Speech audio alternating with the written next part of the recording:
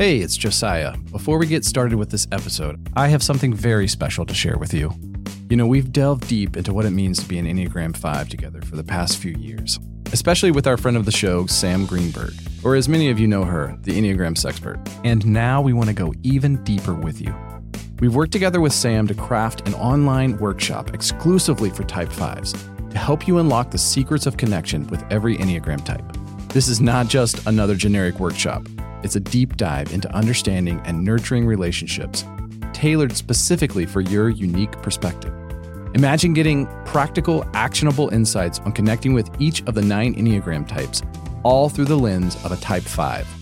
Sam's going to guide you on how to build meaningful relationships, sharing strategies and insights specifically designed for 5s.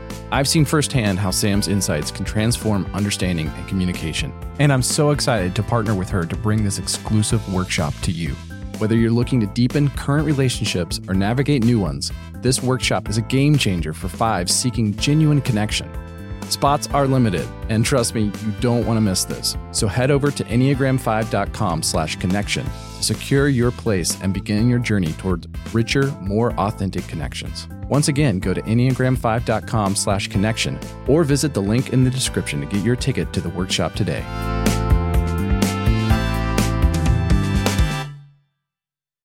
So Cody. Yes. What's your favorite thing about Donald Trump? Hang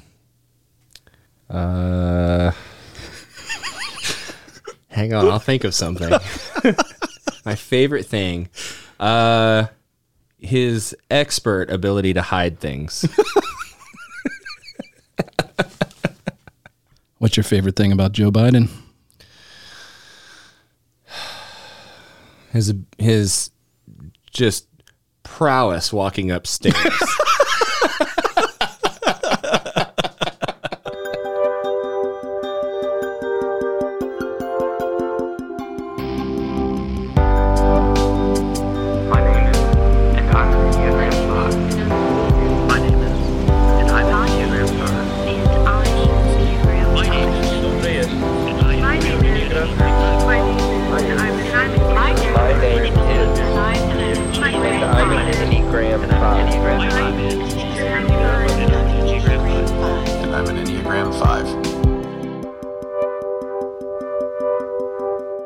Oh, man. So when we were thinking about this season, I looked back at our previous conversations and I decided, we didn't isolate enough of our audience with the religion episode, so we should talk about politics. Yeah, well, also, too, I feel like there was a lot of things that we were just kind of, season 1, we're like trying to figure out what the hell we're doing. And then season 2, we're like, oh, we're getting our stride. And season 3, it's like, oh, we're having fun with this. And then it's like, they've got into season 3, it's like, what do we talk about now? And so we just went back and looked at all the things we didn't talk about the first 3 seasons, which is a lot of topics. And so we're you can look at it as cream of the crop or bottom of the barrel for season 4 of the things that we've been the most afraid of to talk about, or the things that we weren't really sure if we were ready to talk about. So season 4 will be interesting in that way. But yeah, we're starting off here with a hot topic. Or maybe things that aren't as obviously Enneagram 5 type topics. I think that's part of it too. Yeah, for sure. Like, how do we talk about politics for Enneagram 5s as Enneagram 5s? Like, how does that fit into our mold? Yeah. I will say, I think that I am simultaneously excited to talk about this because I feel like as 5s, it's the most okay group to talk about taboo things with, traditionally taboo things. Sure. Yeah. They're at least, we're generally a more open to what people have to say before we speak our judgment type of people, I think. Like we're going to take in the information. Right. So they're at least giving us a chance right now. Well, and also it just seems like based off of, us and the community that on average, I think 5s are into more weird stuff and kind of more non-typical interests and topics, and are more okay with talking about things that other people might not be okay with talking about, kind of in polite society or whatever. That's definitely true. I think that's definitely true. Definitely willing to have those hard conversations. I mean, that's the best one-on-one conversations. I love one-on-one conversations, but the best ones are the ones that are going to make you think or maybe make you a little uncomfortable. Yeah. So with that, I've also kind of been dreading this conversation because I fucking hate politics. Yeah. And I, honestly, you and I have not really talked about politics in a while. No. And I've shifted a lot. I don't know if you've shifted. And so there's a lot of, I don't know, I guess, I don't know if anxiety is the right word, but just uncertainty in how this conversation is going to go between the two of us, but also how this conversation is going to be received in the broader community. And yeah, well, there's a lot that we've talked about over the last couple of years, and every time I start the conversation going, I don't know how this is going to go, and I don't know how people are going to receive it. And I feel like so far, it's been all right. That we know of. I mean, we've had people have said positive things, been really nice so far. So, yeah. This might be the one that just...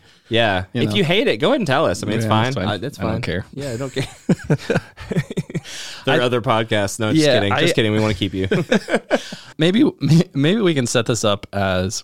I want to level set like right out the gate that my hope for mankind and the way that I view humanity is I want every individual to flourish in their own uniqueness, in the way that, like, I want every person to be the best version of themselves and have the freedom to figure that out.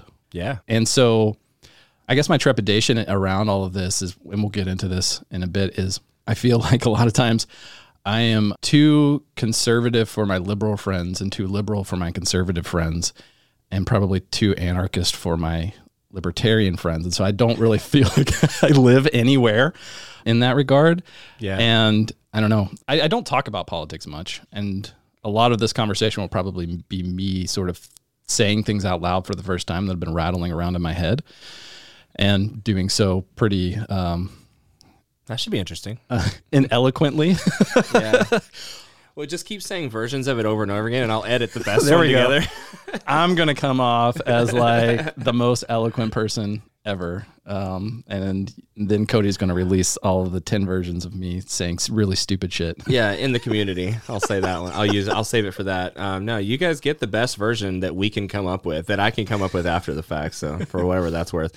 No, I get that though, and statistically, most people are kind of in the middle and don't fit into a box. Mm-hmm. And so I think that's kind of where we are right now, right? Like none of us fit into the mold of the system that we're all operating in to like exist in this country that's also an experiment. So that's never been proven to be a good experiment. I think that I will probably rant and I will probably say weird things, and then I'll cut it out, and then Cody will cut it out or he'll leave it in, depends on what you say. Yeah, but I hope everyone takes it as I really just genuinely want each of us to be able to figure out for ourselves, how to be the best version of ourselves. Well, and also too, like, we're trying to create a space in which it is safe to express yourself as who you are, as from the very first episode to now. We created this podcast because there wasn't a space for Enneagram 5s. There wasn't a space for resources. There wasn't a space for us to be ourselves together, to better understand ourselves and each other and learn different perspectives. And so hopefully that's what this conversation continues to do, is create a space. And for us to create a space for all of you to be safe and feel comfortable, we have to do that for ourselves as well. So that's what we're doing. So you and I have a safe space here right now. Yes. Okay, good. Yeah. I don't know. Did I just give you permission? I don't know. I don't need your fucking permission. Okay, so maybe we start with our political journeys. Cody, what was politics like growing up for you? Like, was it part of your life? If so, how so? And how has that changed over time?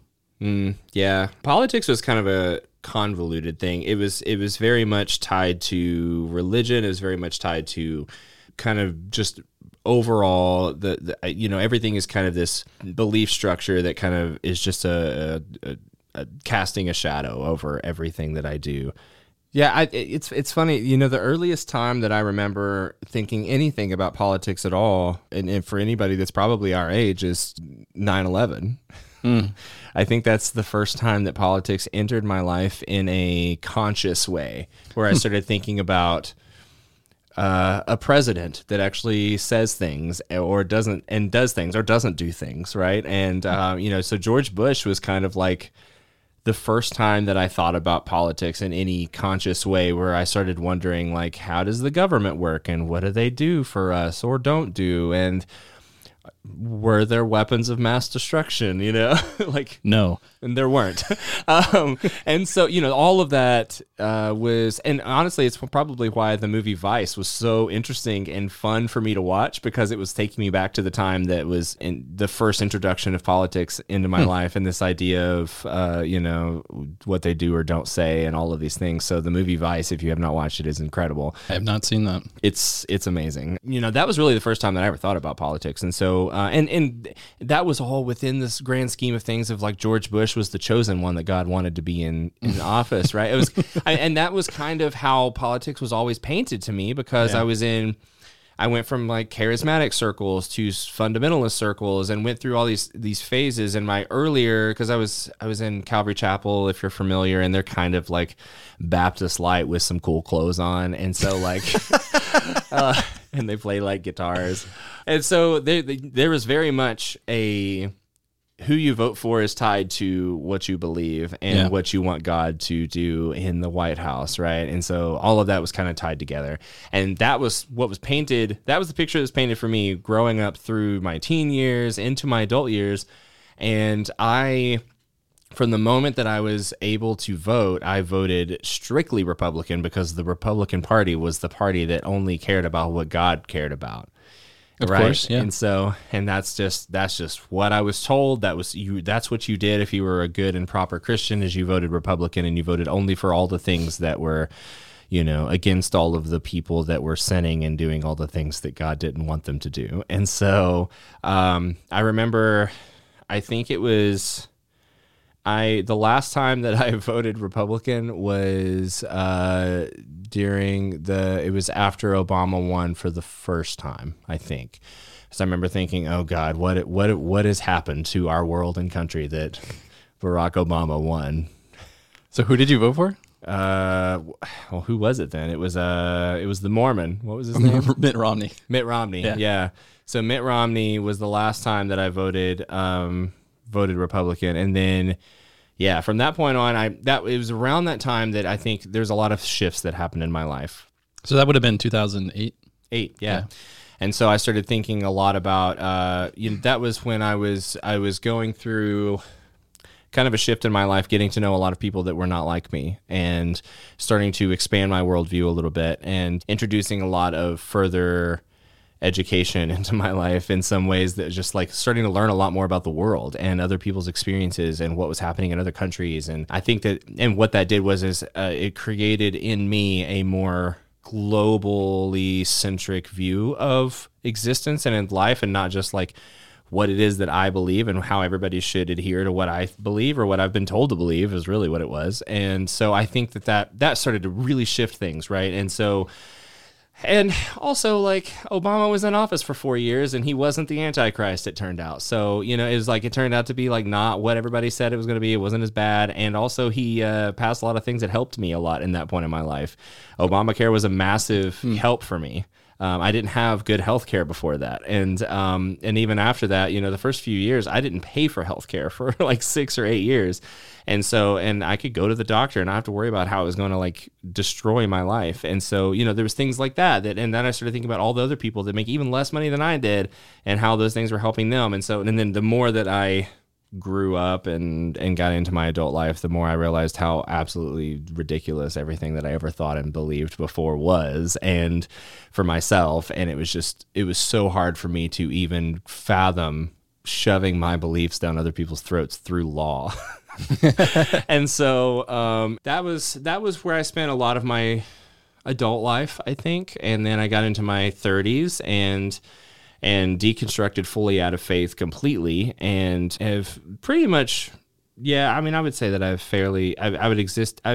have existed consciously in the realm of atheism, but somewhere in my 30s, I just stopped caring about anything anybody said in politics. I don't know. It was weird. It was just like, because I was like, how often do we actually see those things happen, right? Or how often does anything matter? And also, I think my worldview kept growing, right? I kept becoming more empathetic with the people that are marginalized and people that are my friends that are minorities across the board, across the spectrum, and how no matter who is in office, they struggle, and no matter what happens, it's like laws are always being written against them, and policies are always being put in place against them, and so I started getting this kind of passive aggressive nature towards politics in general, and then I had a few friends that are 100% anarchist, and they started like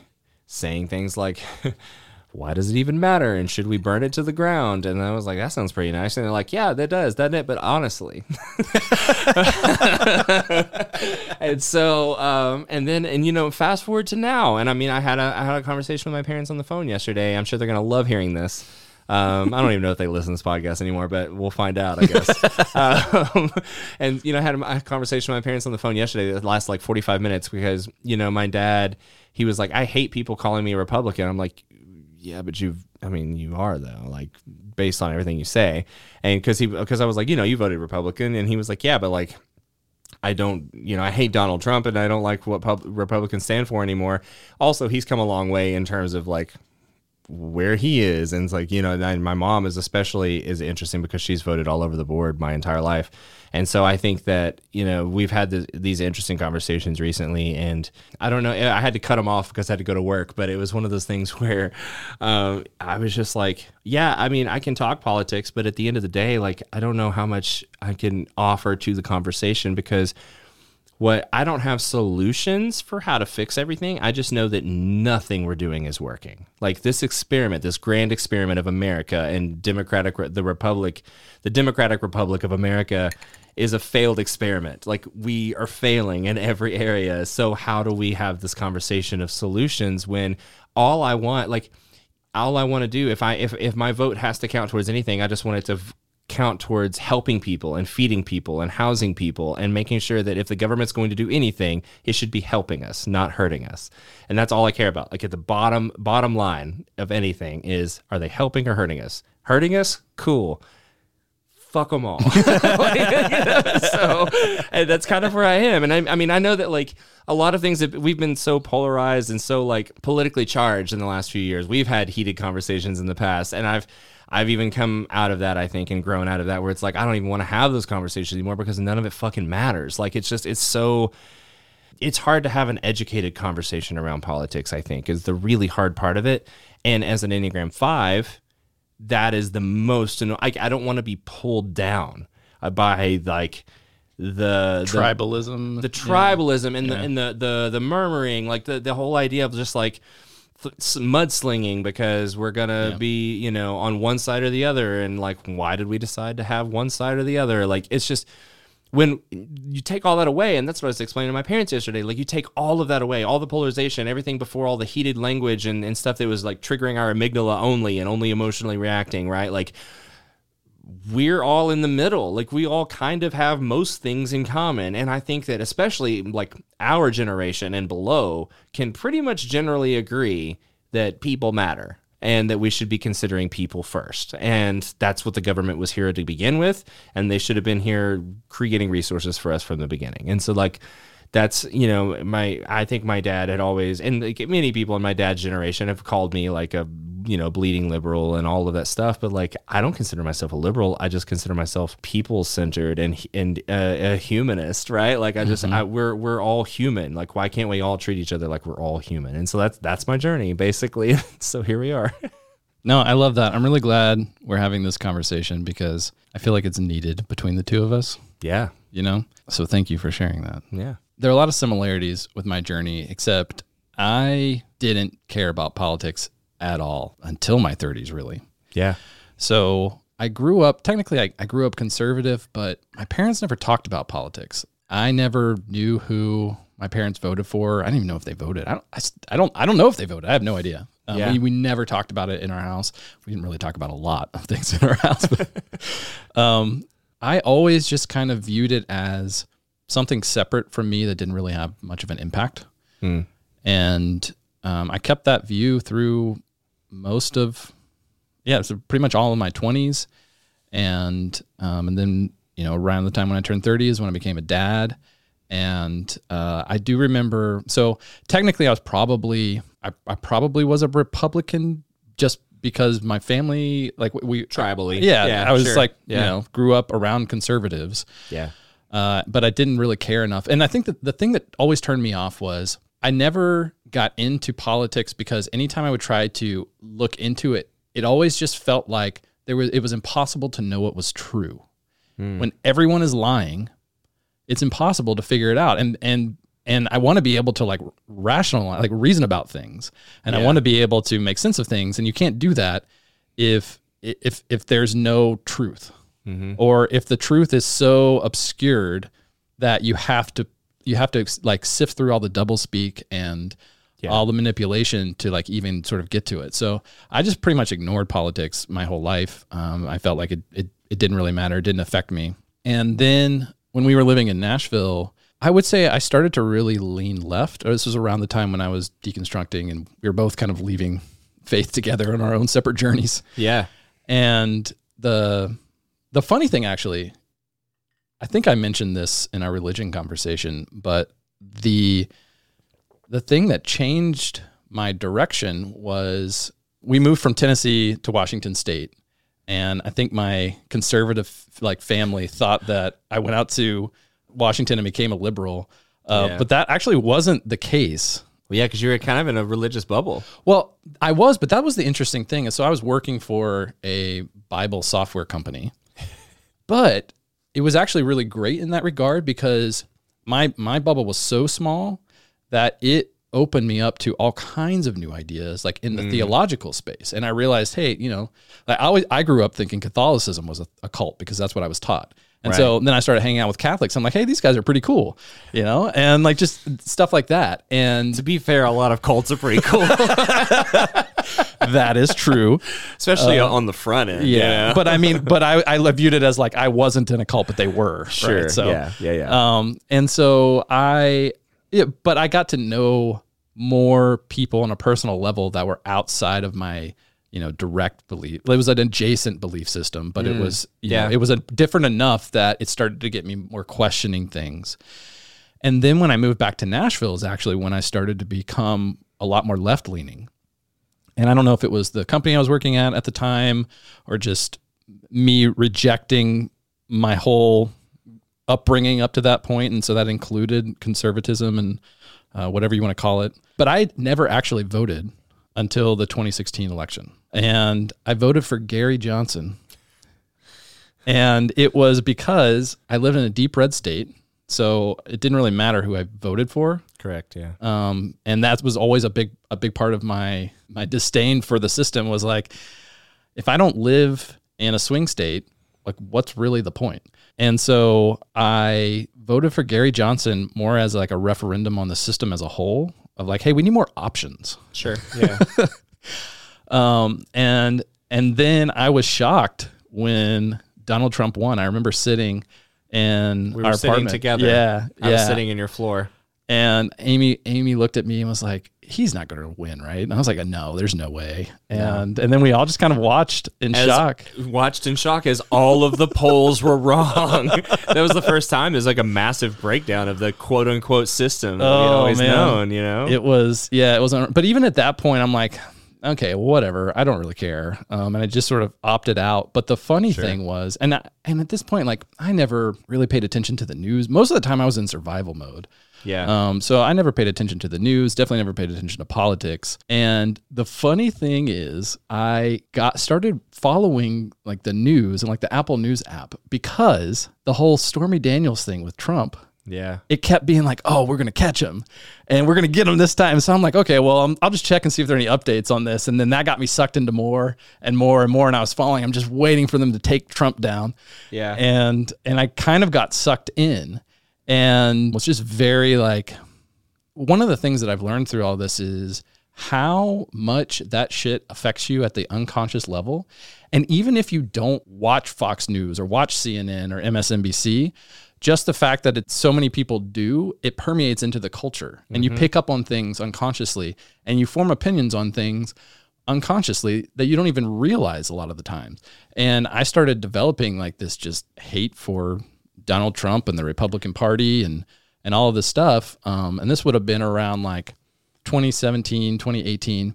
But at the same time, I was trying to run my own business and in survival mode. And so I didn't really give it a lot of thought until we all locked down in 2020. And that just like, it was a complete pattern interrupt. And the funny thing is I actually started getting into politics because of UFOs. And when the Pentagon confirmed the authenticity of those 3 videos that were released with the New York Times article in 2017. Yeah. They did that in 2020, and that's what got me interested in that. And as I started looking into that, I found some people who were talking about it. One of the people was Sagar and Jetty, who at the time was on this kind of startup show called Rising on the Hill.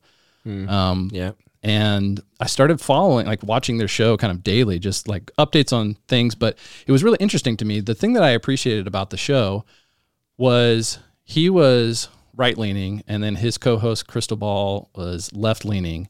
And so, a lot of times they claim to be populists. I would question that, but they claim to be populist and they were saying, bringing up a lot of points I hadn't really heard before. And they would bring on these panels and it would be like kind of like here's a right-leaning perspective, here's kind of a left-leaning perspective. And I never really watched anything or read anything that had a lot of that. So it was really interesting to me and I appreciated it. And one of the things that I appreciated about the show was, Crystal came from MSNBC I think she was an anchor on there, and Sagar was a White House correspondent. I don't remember what publication, but a conservative publication. Yeah. So they both, and I think Crystal actually ran for office at one point, and so they both had a firsthand understanding of how the media works and how kind of politics work behind the scenes. Yeah. And so I was watching them, and they were. I would read something in a headline in like New York Times or Washington Post or something, and then I would listen to them talk about it and realize I'm missing so much context here, and I have no idea how the political system actually works. And so I started to learn about things like why McConnell's strategy for stacking the Supreme Court and all these things, like why that matters, and really it's because Congress doesn't want to actually do their job. They don't want to vote because if they vote, they go on record and then you have something to complain about as a voter. And so they do everything they can to avoid voting on things unless they know that what they're voting on is never going to pass. And so they'll vote on it. Yeah. See, look what we did. Yeah, exactly. Yeah, exactly. And it's just, and it's just bullshit. Yeah. But I started to learn how to look into who's funding them.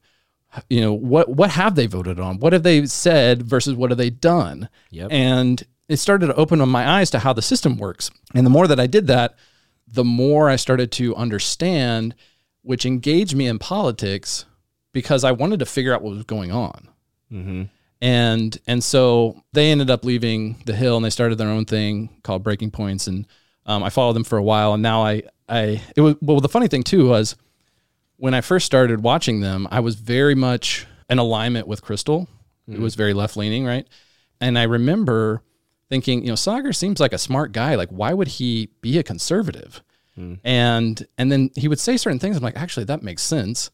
And I hadn't thought about that before. And that I didn't even know that was a thing. And just stuff like that over time to where I started to align with him on a lot more stuff. At this point, I kind of view them as I only watch their stuff when I want to kind of see where the edge of the Overton window is, and like what's acceptable in terms of a stance on something, because I disagree with a lot of stuff with them now. Sure. But I appreciate them because they helped me learn about the system, Yeah. how it works. And then I was able to take those tools and start to form my own opinions on things and actually be able to, to build a still man argument versus something and pick out when the media is building a straw man argument and when they're doing double speak and when they are biased and starting to understand how to identify different people's biases and how that would affect where they're coming from. Yeah. And a lot of the stuff that I've been doing over the last 2 years, especially, is going back and like people that I still actually can't really stand on a personal level. It's like, well, I'll watch them to see what they have to say. Right. And to see where they're coming from. And I really do try my best to look at both or multiple sides of an issue and try to evaluate the evidence and form my own opinion on things. And it's taken me a long time to build up those skills especially because I was so, apathetic and outside of the system, and wasn't paying attention before. But I've gotten to the point where I at least have like a rudimentary enough level skill where I do feel like I can form my own opinions on things. I've watched enough to find people I trust on certain topics, based on their experience, like firsthand experience with the topics. And so I follow I have a highly curated Twitter feed of independent journalists that I follow for different specific things. That's a lot of where I get stuff from now, because it's really easy to figure out like what the mainstream news stance is on any given issue. Sure. Yeah. And what I've found, and this is something people might disagree with, the first thing I say, actually probably not the first thing I say that people disagree with, but like one of the main things is I feel like there's the narrative, there's sort of the main narrative. Yeah. And then there's the counter narrative. Mm-hmm. And around that is the bubble of what is okay to talk about and the okayed narrative. Because looking at the way that everything is set up, I feel like each side is set up as controlled opposition to the other side. Yeah. And anytime something happens, the one side will take it and there'll probably be a big kernel of truth there, but then they'll add something outrageous on top of it to make the other side not even want to pay attention to it or like just come out in opposition to it no matter what.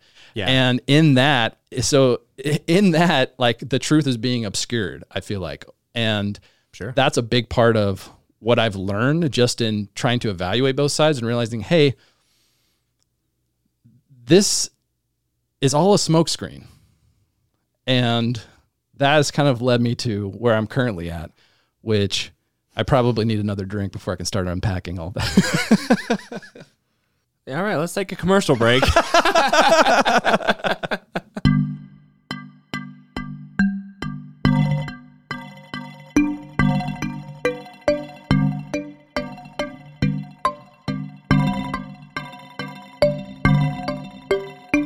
find that I have my political beliefs, like my basic fundamental beliefs that drive my political leanings, but I don't like talking about them unless I know that it's in more of a controlled environment, that somebody is intentionally wanting to speak freely and being open about my opinions versus theirs.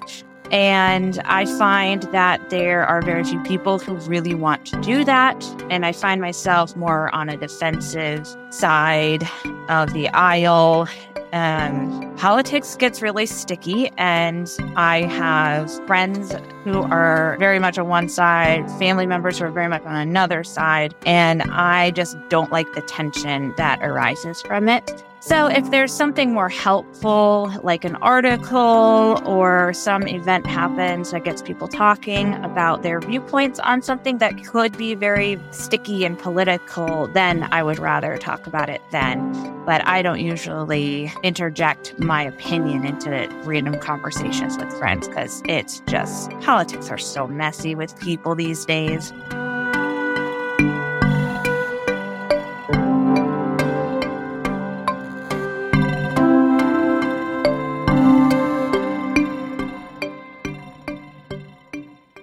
Yeah, I think that I see what you're saying, and I agree with you. That there's the whole narrative issue, and I think that that's why I find myself looking for news that is more like old school news.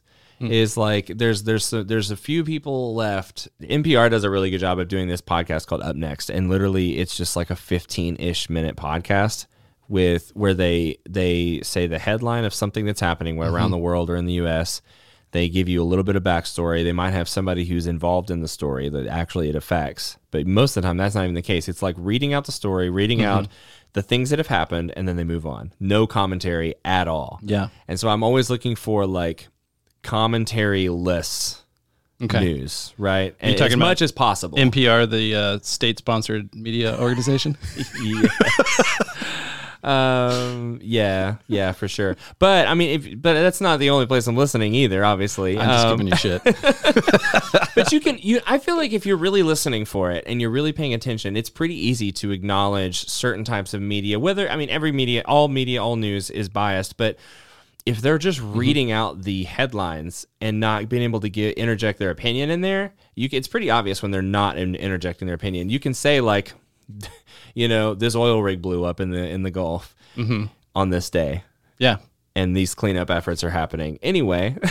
Whether, then you're not like interjecting like the dangers of oil or whatever the case may be, and so I think that there's a certain level of centerness that happens when there's a lot of the media that I find when I filter it and I look for left and then right and then I look for center. More often than not, center is just narration. There's no commentary. There's no like interjecting opinions to color the story to make it clickbait or to make it whatever the case may be, right?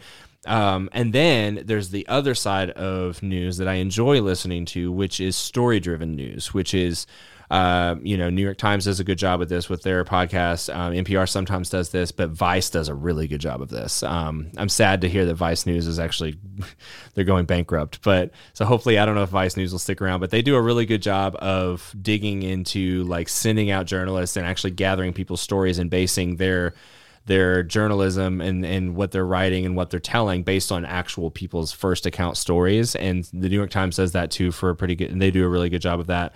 And that helps people expand their worldview. I've sent, podcast episodes to my parents and it's, changed and other people that I know, and it's changed the way that they think about the Middle East or, things like that. And I feel like that's something that's very impactful especially, and if, wrapping back around to what podcast we're on right now, Enneagram 5s, I feel like I need that help constantly to like recheck myself that I am a white upper middle class. I get to decide if I want to be involved in politics or not, right? Like I wanted to make that. I was thinking about that when you were talking about like you weren't even interested in politics until your 30s, but some people, politics affect their life from their childhood, and they don't get a choice on that matter, right? And so I think about that a lot too, in the fact that like we have the privilege of deciding whether or not we want to be interested in politics or not, and then as 5s, there's like that extra layer of like, well, we either don't want to put up with the bullshit or we do, or what bullshit do we want to filter and decide on? I don't know. It's so hard to break down through those layers when you're still getting fed all of this bullshit, spoon-fed by different people and different sides from all different perspectives. And I think that's something that's really difficult. So I do love storytelling. I like storytelling from both sides. I mean, I'm vastly interested in far-right belief systems because one, historically in the world, they've done a lot. throughout history and authoritarianism, and so like I'm always interested in that in and of itself, but like also like something that's just vastly different from how I view the world is interesting to me from an objective standpoint. And so I think it's something to hear stories of where people come from, and I can feel for a lot of rural Americans who feel, impacted in different ways as well from the government, because their experiences are also valid and true. And I can feel for them. So it's just really hard stories is really what politics is. And we don't think about it that way. We think about it as all these belief systems and tribalism and like, shaking our fist at each other. But like, how often is it just, our stories? Yeah. So. There's a couple of things there that I want to push back on, if I may. Mm-hmm. The first one is this idea of like privilege of whether or not to engage in politics. Yeah. I've heard that before, and there was a point when I was on board with that. I don't think the data actually supports that. Okay. Because when you dig into like the narrative is, minority groups, they like we are so privileged that it's easy for us to vote, but if we choose not to, basically we have a privilege to choose not to, whereas the minorities don't have a choice because it affects them more. But if you dig into the polling around why minorities don't vote, the vast majority of them don't vote because they feel like it doesn't matter if they vote because either way the system's going to screw them. Right. And so by not voting, I'm actually standing in solidarity with them because it doesn't matter. Okay. Well, first of all, let me reiterate that voting is not what I'm talking about. Okay. Voting, I agree with you on that. Yeah. And I don't think, we live in Tennessee, and as someone who leans left, like my vote doesn't matter at all. And we get in that or not if we want to, but that's a systemic issue. And so my vote doesn't matter either. So I completely agree with that. What I mean is like the politics of actual policies and laws. Most like laws that are being passed right now generally and policies that are being passed right now don't affect me personally at all because I'm a white, straight, cis male. Like I just don't, they're not affecting me directly, but they do affect a lot of my friends who are LGBTQ or people of color. Like they do affect them in their life and they can affect them directly and in the future may affect them even more. And that's what I mean. Like they don't have a choice in that matter in regards of like whether they care or not about politics. Yeah. That's so just the political conversation. So this is where I think that we want to dig into and unpack what the cultural political fights versus what politics is doing under the hood. Yeah. And because if you're just looking at the cultural political fights, I think that there's probably a case to be made for that, right? Because they're centered around these marginalized groups. Right. That is intentional. Mm-hmm. And it's intentional because it gets everyone to get into an emotional state and war, like gets us to fight against each other as a smokescreen for what really the majority of politics is about. And so there's a lot to unpack there, and this is the point where I get to there's a lot of stuff that I have in my head that I haven't really tried to say out loud, so I probably will stumble through a lot of this. But one piece is, are you familiar with the rats in the cage experiment? Possibly. Explain it. Okay. You're going to explain it either way. It's a podcast. Sure. Sure. Yes, I am. So, yes, but you're right. For the listeners. For the listeners, I was just giving you a chance to see how familiar you were with the experiment. So I might be once you get into it. Yeah. I feel like yes, but I don't know. We'll see. There is the Smashing Pumpkins song, and then there's right. Yeah. So it was a series of experiments that was done where they put a rat in a cage by itself. And they hooked the cage up to be electrocuted at random intervals where you couldn't really tell where it was coming from. And so there wasn't a direct, clear cause of this pain that would come. And when a rat was in there by itself experiencing these electric shocks, it would just kind of live with it and didn't really have much of a response. Mm-hmm. But as soon as you put another rat into the cage, and they both were experiencing this, and they didn't know where it was coming from, they basically fight to the death. Oh, they assumed it was each other. Mm-hmm. Okay. Yep. And they did this with a bunch of different mammals, and it's the same sort of thing. Okay. And I would posit that politics is set up to do exactly that to us. And what I mean by that is, I'm not saying that the stuff that's on the cultural level doesn't matter, because it still affects people's lives. Mm-hmm. But in a lot of ways, the stuff that's going on under the surface affects us all to a more significant degree than what we realize. And this is what really got me into politics. Was before I said I never got into it for a few reasons, but one of them was I just didn't feel like what it was about really mattered to me, because I was living my life. I was in survival mode. It was what it was, right? It's just the system that I live in. I can't change it because my vote doesn't matter. So it is what it is. And so what you said around, like, let's just burn the whole system down, that is also an intentional state. There are things that are done that have, over the course of generations, have gotten to us to the point where they've demoralized us so much that we're apathetic. and or want to destroy the system. We can unpack like why I feel certain ways about this, but I suspect that it's all leading up to an outcome that they're trying to create. And so there's this quote by Charlie Munger that is, show me the incentives and I'll show you the outcome. And what we have to understand is they control the incentives structure of the game. Yeah. They control the flow of information of the game. And so they can't necessarily force an outcome, but they can drastically increase the probability of the outcomes that they want because we've handed over the power of them to control those things. All right. And so there's a lot of stuff that goes in under the hood that it happens so slowly. It's like a frog being boiled. Right. And we just don't even realize that it's happening.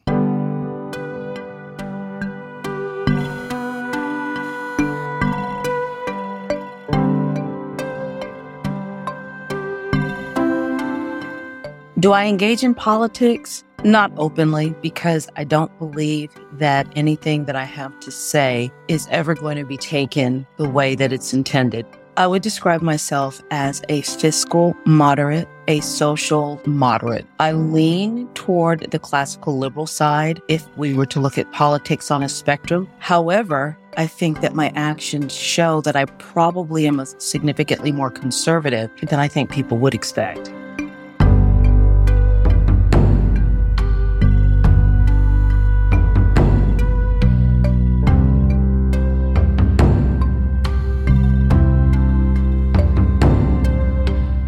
As a 5, I struggled with politics for a long time, and I really was outside of it. But in the last 5 or 6 years or so, I've gotten very passionate about it. But from a 5 perspective, I started a newsletter about how to talk to people in a respectful way, and by using the things I learned from doing research on things like that. So I call it Mending Fractured Relationships, and I'm trying to help other people do it and apply it myself. I'm not as good as I wish I could be, but I feel like I have some tools and that I'm helping other people.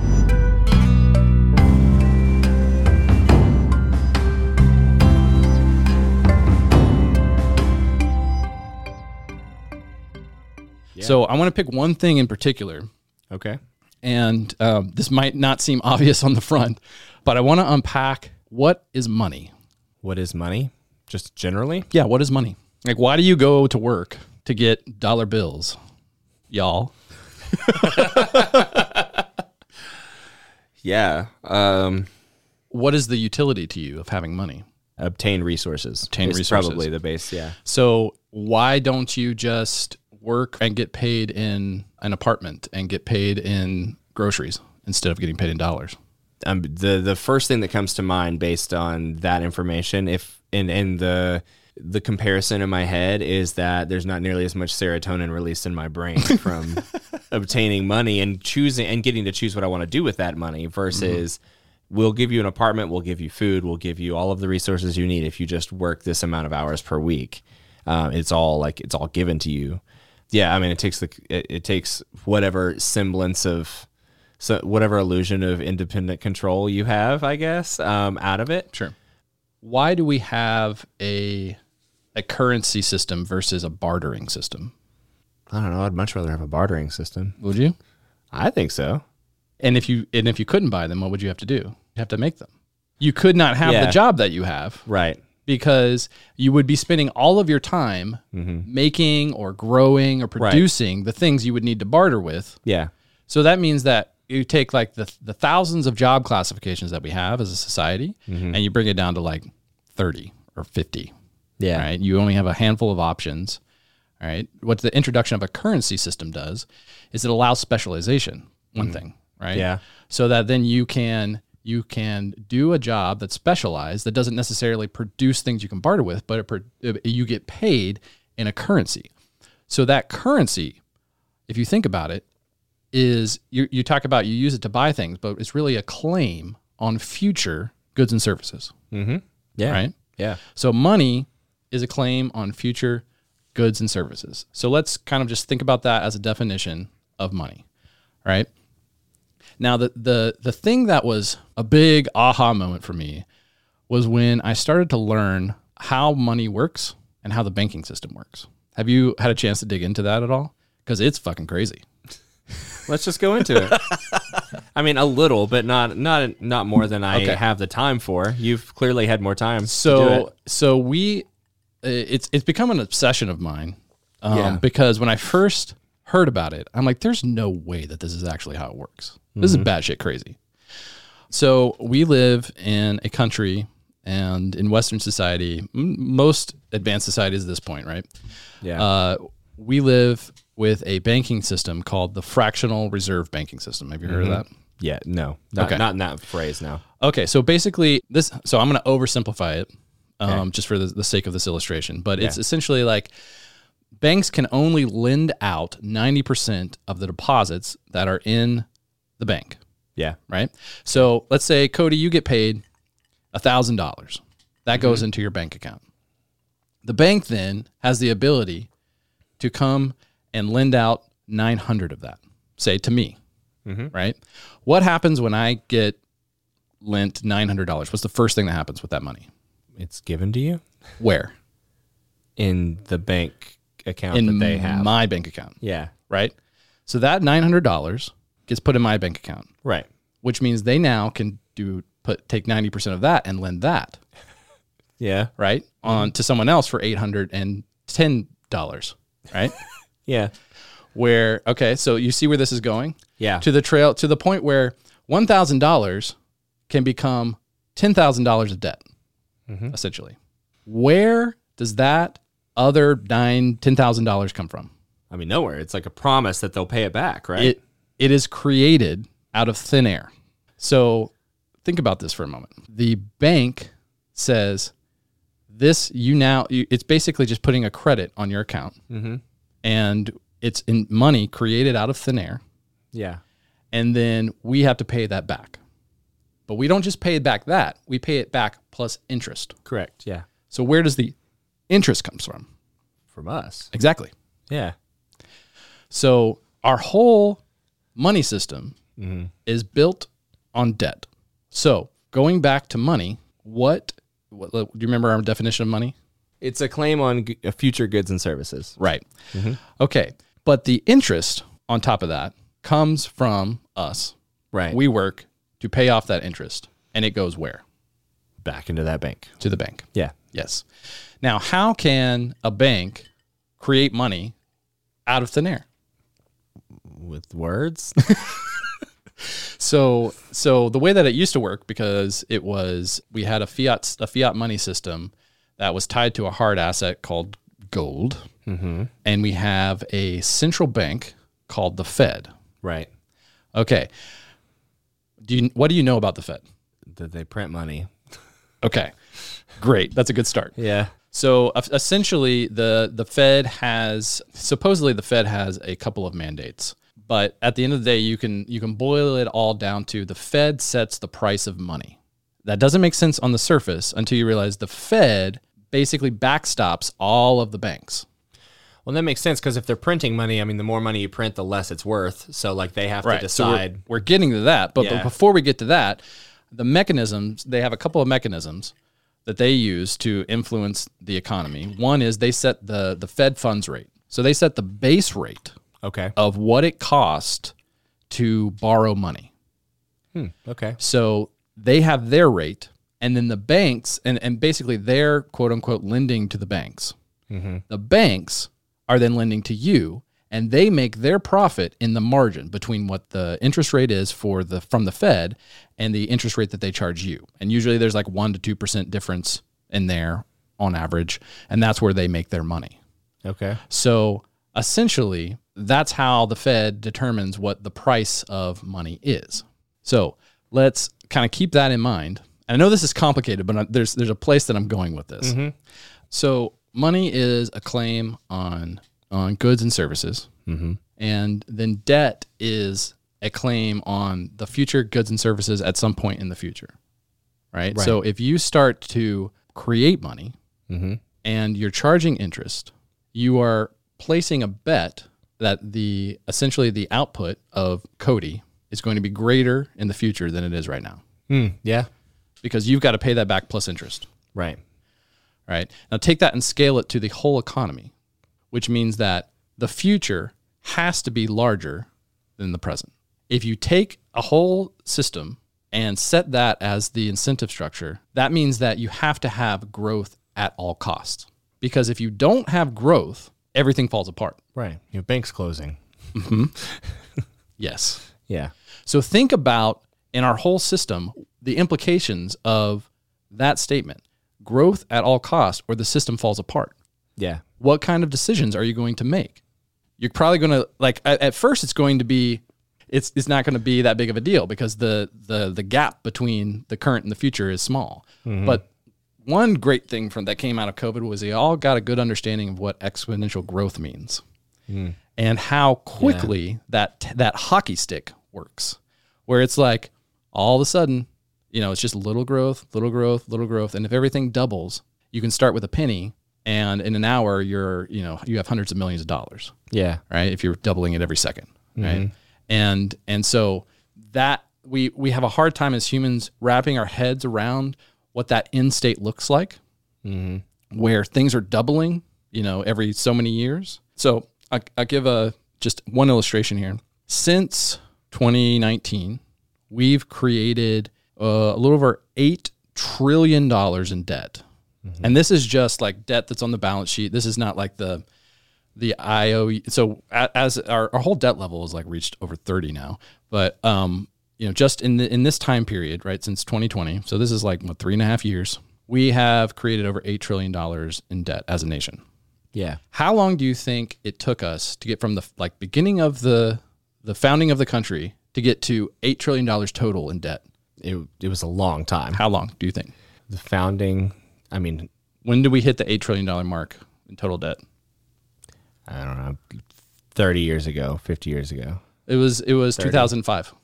Oh yeah, okay. So about 20 20-ish years ago. So from That's what I knew it was soon. Yeah, I knew it was like it took forever to get to 8 trillion, right? Yeah. And now we've gone from and we're growing at an exponential rate. But think about that for a second. Right. Think about that claim on the future growth. Yeah. It is absolutely unsustainable. Right? Right. And so there is a point in which this falls apart. Right. Yeah. There's a reckoning coming for sure. There is a point at which this absolutely falls apart. And it's one of those things where if you're familiar with complex systems, the difference between complicated systems and complex systems is in complex systems, there are emergent behaviors. So you can't predict what's going to happen. You can make some educated guesses about some things that might happen. But we have, if you look at the global economy, it's nested complex systems. And when something breaks, it's going to have drastic implications. And it almost did break in 2008. Right. And we kicked the can down the road. To at some point in the future. Yeah. And probably the nearer future than we're comfortable saying. And I'm not saying that I know what that date is. I have no idea. I mean, I want to preface this. I'm not an economist, right? But I have spent the last... But you are an Enneagram 5. I am a 5, and I've spent the last you stayed at a Holiday Inn 2 years.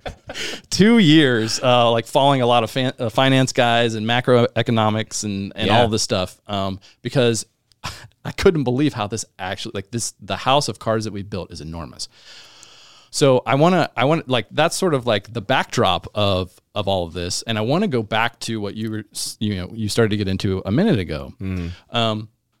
So let's say that I, as Josiah, have a magic money printing machine, and I can counterfeit dollar bills, $100 bills. Why is that bad?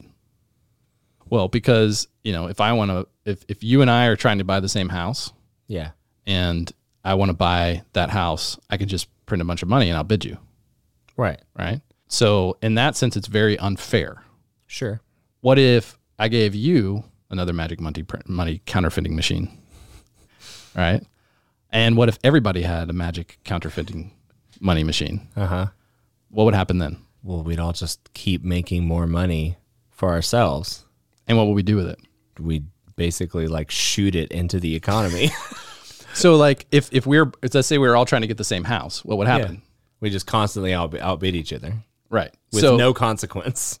Right. Which means, so what gives things values is scarcity. There has to be some level of scarcity to it in order for it to increase in value. Yeah. So what's the difference between me counterfeiting money and the Fed printing money? If I counterfeit money, it benefits me Yeah. at the cost of everyone around me. Yeah. When the Fed prints money, it benefits them at the cost of all of us. Yeah. That is the only difference. They want to be able to choose who gets the money. So if you look at this from, like a long view, let's go back to, the Fed was created in 1913. And at that point, if you look at the inflation over the course of pretty much from the beginning of the country until, the early 1900s, the cost of goods pretty much stayed the same. So we would have wars and inflation would spike because of all wars are inflationary, right? But they would come back down in like a decade or two to roughly the same place where they were. If that was created in 1913, not that long after that, we have and it wasn't just created in the United States. So around that same time, central banks were created in all the Western world, essentially. Yeah. Right. We have World War I, and basically the central banks fund both sides of the war. And all of a sudden we end up in this place where at the end of the war, you've got Germany, France and England, and forget who else in that, but they meet and they say, hey, look, you basically destroyed Europe. You got to pay us back reparations in all of this. And their economy had been crushed as a result. And they're like, we can't pay you back. And so they start printing money, and they print money to the point where they have hyperinflation in Weimar, Germany, where basically people are taking wheelbarrows full of cash just to buy groceries. That's how worthless the currency becomes. All right. That leads to extreme unrest, poverty, radical populism, leads to the rise of Hitler. And we have World War II. Yeah. We really never learned from Germany. That's really the moral of this story. Right. Anyway, so go on. What happened in World War II was really interesting after World War II, because essentially the United States made out like bandits in that. Because we came in and I always get Axis and Allies. The Allies, right? That's us, right? That's the Sure. yeah. So the Allies, they pay us a bunch of gold, right, to help them out and send them equipment, military equipment. Yeah. And then we get involved and we, quote unquote, help win the war. And then after that, we all kind of get together and we're like, okay, what does the new world look like? We don't want to make the same mistake as the past, right? How do we move forward? Because France is bankrupt, UK is bankrupt, everybody has been destroyed in Europe, and basically we have all the gold. And so we meet at Bretton Woods and we say, hey, why don't we take the US dollar and make it the world reserve currency, and we'll hang on to the gold.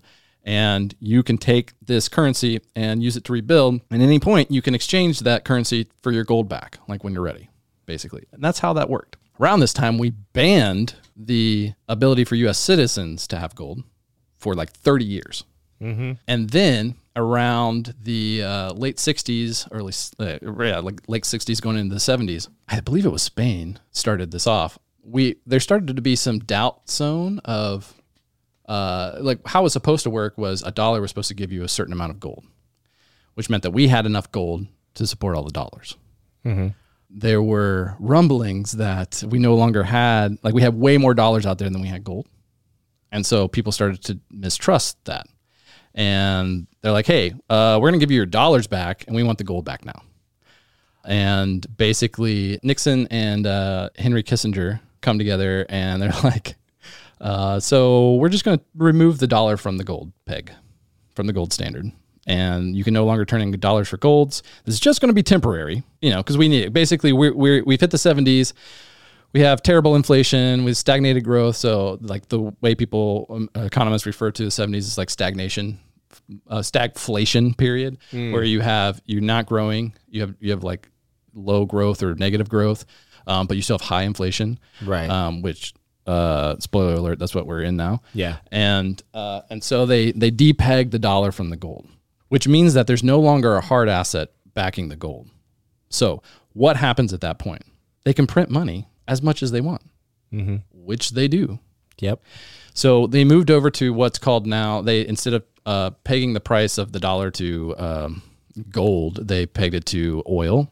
And we have what's called the U.S. petrodollar, essentially, is how that works, which means that we made a deal with the Saudis to only sell oil in dollars, which means everybody has to have dollars to buy oil, and everybody needs oil, which means everybody needs dollars. So we can continue to print money, and we're not going to, the idea is we're not going to experience hyperinflation because there's now a greater demand for the dollars.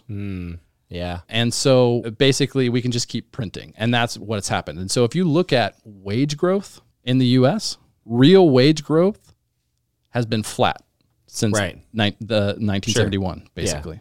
Nominally, like, you know, it looks like wages have grown, but when you compare that to how much the cost of goods has grown, it's flat. And we all feel that. We all feel that, but not all of us. It's true. Going back, what's the difference between me counterfeiting money and the Fed printing money? Them versus us versus... They get to choose who benefits from it. Well, yeah. When I say we, I mean me and you, not the top 1%. Right. So, so then what happens is you have this phenomenon where the people who are closest to the money printers benefit. And you have all of this extra money flowing into places like BlackRock and Vanguard and these giant corporations in Silicon Valley and Wall Street, right?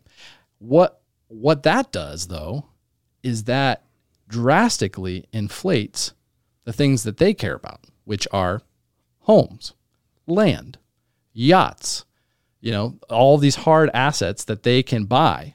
Right. And so that's where they put all of their wealth. Right. And so when you look at and certain equities and things like that. Sure. So there's this really interesting thing that if you look at the M2 money supply, which is basically like the best measure we have for the amount of currency that's out there, and you put it over the stock market as a whole, it's like a 97% correlation. So that means that aside from like the disruptive tech stocks, the reason why the stock market has grown is because of money printing. It's fake, right? You do the same thing on the housing market, same level of correlation. So houses haven't gone up in price. Right. The value of our currency has gone down. Right. Now, the thing that I want people to understand from this, where did it go?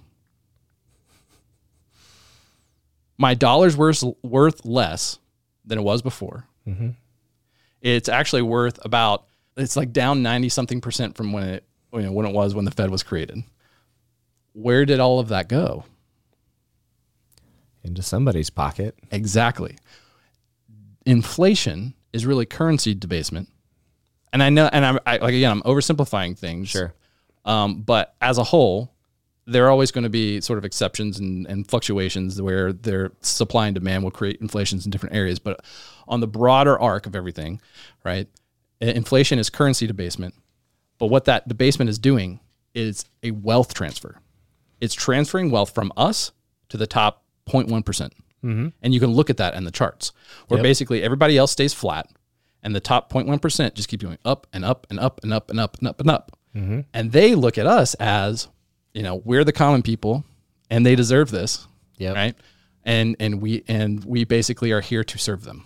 And I the reason why I'm getting into all of this is that if you don't understand the way that money works, you don't understand the objectives of what they're trying to do and the way that they've structured the incentives in the game to get the outcomes that they want. And the outcomes that they want is to steal all of our wealth from us. We're the ones who are producing the wealth. We're the ones doing the work. We're putting in the labor. Yeah. And we progressively have less and less and less. It's impossible to, at this point especially, save for retirement. There's no way to do it. Right. Yeah.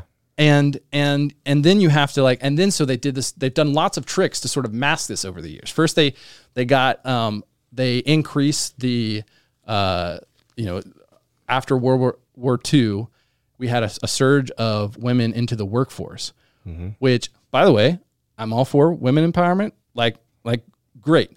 Yeah. But we have not had an honest conversation about what that has done to society and what that's done to women. And then really what that did is it masked like the effects of this currency debasement, where like back in the day, you could go work at a factory and actually be able to support a family on a single income.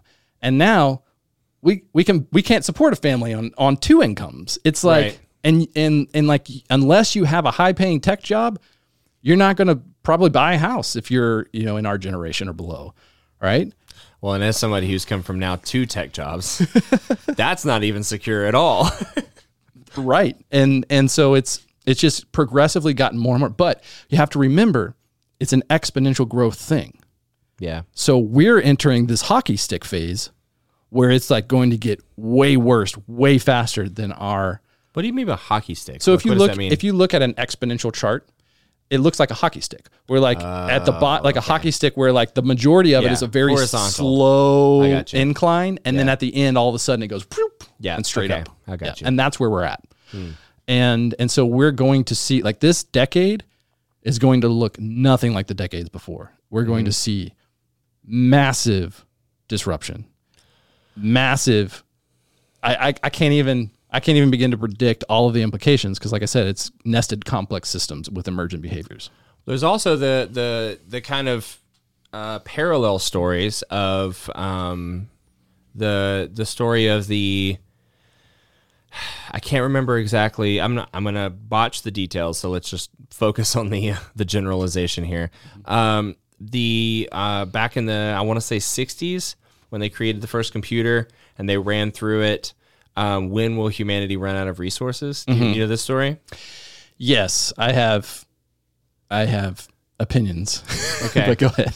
Well, it's like they were like, okay, so it gives a certain date, and it's and it's like, well, based on all the data that we have at this current time, this is the decline of resources and how we're going to use them, and so that was like the experiment that happened at the time. They moved it to the side, and then in like the 90s, they revisit it, and they find that it's like crazy still accurate with even the data that we have right now, and then. Sometime, 2014, 2015, a professor at one of the Ivy League schools that I can't remember did it as just like a fun experiment with her students and was like, let's just run the same data through the same process, through the same like computer, probably simulation, and see where we are. And it came up with the same data, which is about 10 years from now, and actually probably less than that now. And yeah, go ahead. Well. Makes you wonder why they created Agenda 2030 at the World Economic Forum. Which is what? Where basically they have determined what they want the future to look like. And spoiler alert, it basically creates slaves out of all of us and puts them in complete control. But they don't frame it that way. Well, okay, but then how does AI play into that? Well, that's a whole can of worms that I don't think we have. We've already taken up too much time for this. I have thoughts on that as well, but yeah, we'll have to save that for another conversation. But I want to get back to the reason why I brought up money is that when you realize that over the last 100 years almost or more, 100 years or more, like there's been this gradual increasing wealth transfer from the lower and middle class up to the top 0.1%. And we've had this concentration of wealth, which means you've had this concentration of power, which means at that level, you are dictating so many things in society because the way the politics work is that it doesn't matter what we vote for. And this is like looking at the data. What matters is who is lobbying the most for things. Right. And the more money you have, the more your policies are going to have a chance of being enacted. Right. And so we have these massive corporations, like the banks, the Wall Street, Silicon Valley, all these places, pharmaceutical. You're choosing as an investment firm, like which projects are getting funded, and so you are literally shaping society more and more. Right. Yeah. Politicians are shells. Yeah, exactly. Yeah, they're just housing. They are the dogs at the table begging for scraps. Yeah. And the ones who are the most obedient are the ones who get the more scraps. And you can look at that across how, like, these politicians are paid, $100,000 a year, and they go into politics and they come out a couple decades later and they're worth like $20 million. Right. That didn't happen from their salary. Yeah. Right. It didn't happen from speaking engagements. It happened from things like insider trading, and it happened from, like funding under the hood, like under the table. Right. And this it's just this whole clusterfuck. And the system is designed to screw us and to benefit them and continually get more and more power. But the thing about it, though, is what I'm kind of starting to piece together is it's not just like one singular force. It's a lot more like Game of Thrones. Yeah. Where there are Houses. warring factions, right? We're the peasants that, that like get stomped on essentially as people rise up to power at different points. And that's how they view us, at least, right? Well, I mean, George R.R. Martin, what's her name from Handmaid's Tale, all of them, they all say when they write these books, right? Like, all of this has happened in history. It continues to happen in history. We're not making this shit up. Right. So, of course, it's reflective of true history and humanity. Yeah. So there's this this idea of the uniparty, and I think that's probably pretty accurate. Where the difference between Democrat and Republican is all surface level. It's an illusion. Sure. Yeah. And there's a meme that I love that is when Biden came into office. This got really popular, and let me see if I can find it here. All right, so it's this meme, and it's showing people in the Middle East with a drone above it, and it says, "They say the next ones will be sent by a woman," and then the other person says, "Really makes you feel like you're part of history," right? As the bombs are dropping on them, because when you look at the warring between the Republicans and Democrats, there are a few things that they always agree on: warmongering, corporate welfare, and anything that increases the control of the state over the rest of us. Yeah. Right? Always. Which means everything else is just a distraction. It's to make us think that like, oh, this is my team, they're on my side. No, that's bullshit. No one's on your side, not in government. Like, it's complete bullshit. And that's the part where I'm at. It's like, there is a solution, and which we'll get into, but you have to first accept that your team is not on your side. You're not on their team. Yeah. Right. You're actually not on a team. Yeah. You're not. You're the kid in kickball that was left at the wall. Exactly. Yeah. And so I actually don't feel like the majority of the listeners are going to disagree with this. I actually feel like as Enneagram 5s, we've probably all come to some form of this conclusion. Yeah.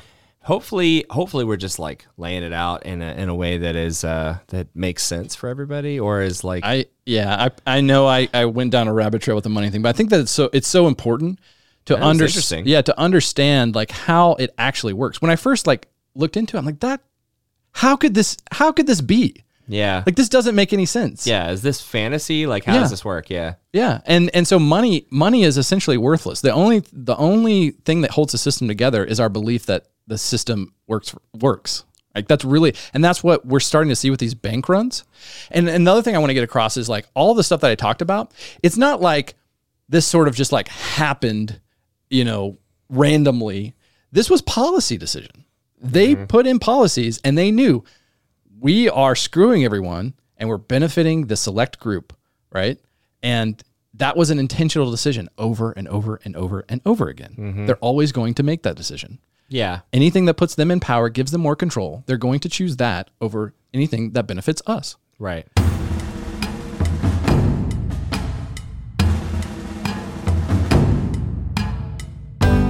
As a 5, I do engage somewhat in politics, but mostly to, I guess, discuss it with others.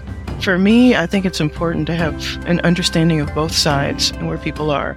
Some things I agree with, some things I do not, but I don't necessarily tell people vocally if I disagree with them right away. I want to hear what their opinion is and where they stand. And then I'll tell my side, and usually if it's a certain person, I may disagree with them. But I don't do much other than voting as far as the political scene. I already know this world is messed up and there's not much we can do about it, but I can vote, and I do. But I try to be as balanced as I can with the issues and what's going on. But I do feel that I have a strong sense of the political side. So it just depends on what's going on with the politics and the political scene.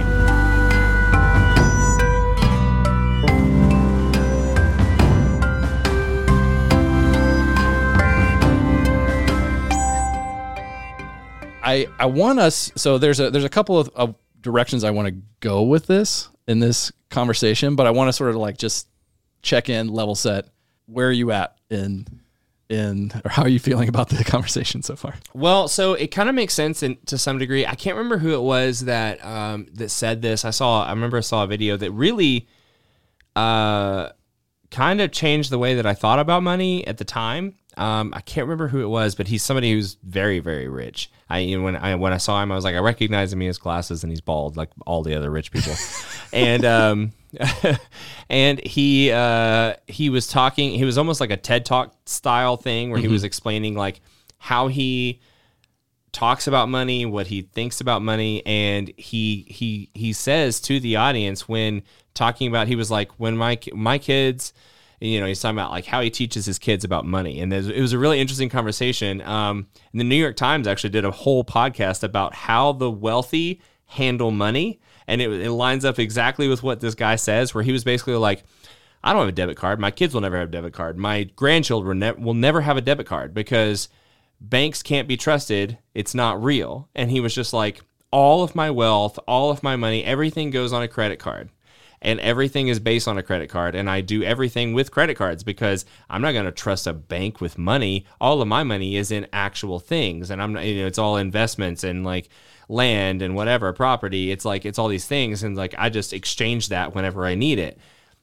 Everything goes on credit cards. I have an insane amount of debt because I mean, he has this whole explanation where like, he goes through this whole process about how he can pay it back and blah, blah, blah. But like, ultimately what he says is, money doesn't matter. Like nothing matters because I have this amount of worth based on this paper that says that I have this amount of worth. Or at his level, he has this amount of worth because of the hard assets that he owns, right? Right. Yeah, for sure. And so, and that's something where, this maybe is probably one of the least popular podcast episodes the New York Times released, where they like went into this hardcore as like how people like Jeff Bezos spend money. And it's like, they don't spend money. They don't spend their own money. Yeah. Yeah. They never spend their own money. They go to banks and borrow money and spend that money. Yep. And they do it at a rate lower than the rest of us will ever have access to. Exactly. Yep. Yeah. And they don't pay taxes. So it's like they have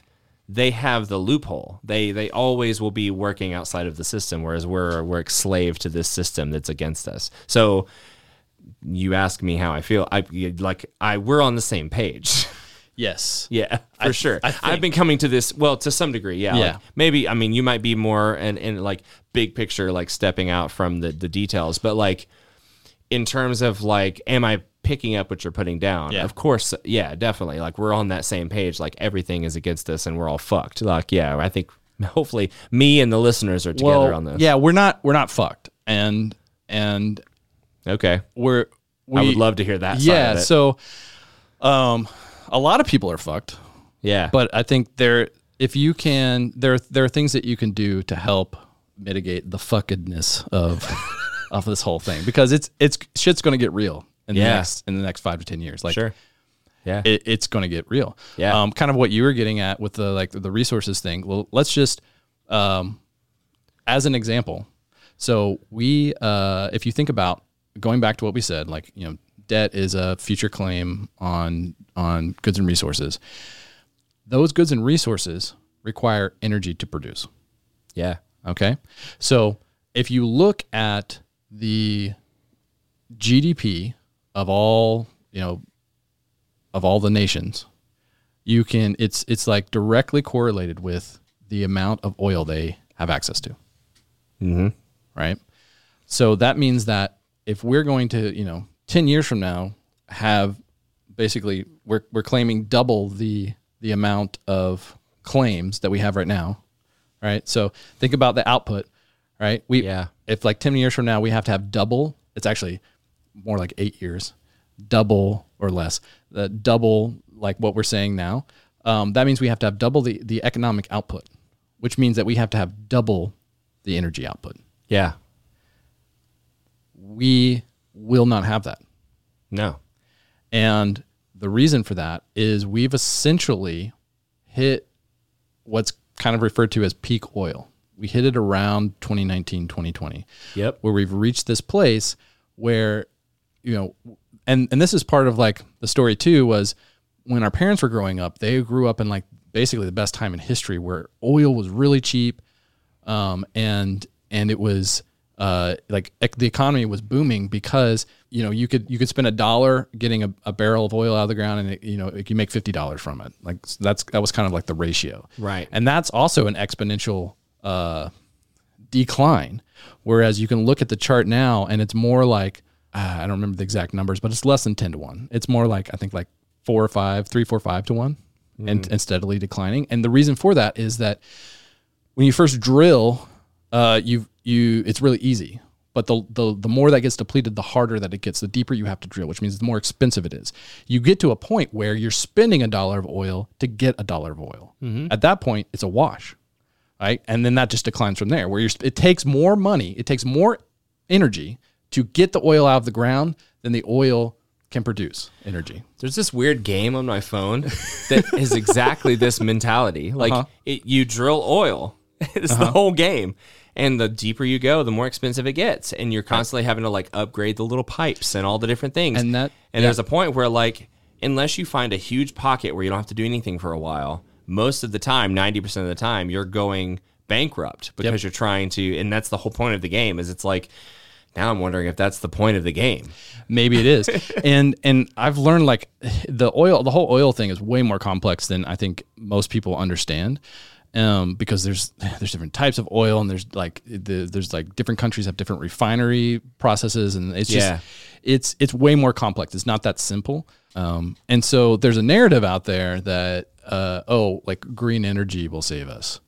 And if you look at the chart of energy consumption, the renewable, quote unquote, renewable energies of like windmills and solar, and it's just a tiny, tiny percentage. So I'm not saying that, so the renewables there's no way that we can make up for that amount before it starts to become untenable. Well, yeah, we've already passed that point. Like everybody's talking about like the point of like global warming, and I'm like, we probably already passed it a long time ago. And I'm not even talking about that. Like honestly, I'm not concerned about that because what's happening is we've reached this like sort of we're over the hill and going back down the other side. I'm not saying we're running out of oil tomorrow, but it's going to be progressively more expensive and there's going to be less oil. But we're expecting as a global economy to have exponentially more growth. Right, yeah. And that's going to be projected impossible. An increase. Right. Like, yeah, and so we are making, as the United States, it almost feels like it's intentional that we are making decisions where we are selling off all our strategic oil preserves. We're not drilling anymore. We are not investing in nuclear. We're not, and the renewables it's just not there. What we would need. Like we have to have like a multi-pronged approach to be able to survive the next decade without a bunch of people starving to death. And that's just the reality of it. And it's crazy that no one's having an honest conversation about all this. It's just masked in all this crazy politics. And I think that that's probably intentional. And so you've got then like the BRICS nations forming with like China and India and Russia, and they're forming their own currency, and they represent like 60% or more of the global population, and we're entering. Hang on. What do you mean by BRICS nations? BRICS is like brick and mortar. No, BRICS is an acronym. It's like Brazil, Russia, India, China, gotcha. South Africa, and then you have a bunch of other countries that have applied to that because what they're saying is like basically they're trying to take down U.S. hegemony, where there's no longer one global power. They're trying to come together to become, like a dual power kind of thing, global power, right? As we're watching the decline of the U.S. empire, essentially. Yeah. The decline of the U.S. dollar as a global reserve currency. I'm not saying that's something that's going to happen overnight, but it's definitely already happening. And they're, it usually is something that takes like decades to happen. But they're, like I said, we live in a different time where things happen faster these days. It used to be like in the last, 2008, bank runs took weeks or months. Yeah. Now we live in a digital age where you can transfer your money instantly and bank runs happen in like overnight. Yeah. And so like I could imagine a few scenarios that are very realistic that we're entering this world that is going to look very, very different than the world that we grew up in. Yeah. Some of it might be good. A lot of it's going to be really bad. And there are real things that are happening below the surface that no one wants to have an honest conversation about, or they want to completely ignore, they want to keep us distracted from, that are going to have a bigger impact on society as a whole than the stuff we're arguing about. Where like we are entering this world where, it's going to get harder and harder to make ends meet progressively a lot faster. And so let's get into like some of the solutions. Right. And so part of the strategy is to keep us demoralized, to keep us apathetic, to keep us feeling like there's no hope. Sure. Because as long as they can do that, we're never going to take action, and we're never going to do anything that will buck the system. So there's a first part of this that I think that we've got to level set on, and sort of reorient our brains or our identities, whatever we want to call it. Right. So Ego's a big part of it too. Yeah. Yeah, I think so. I've been writing this essay in my head.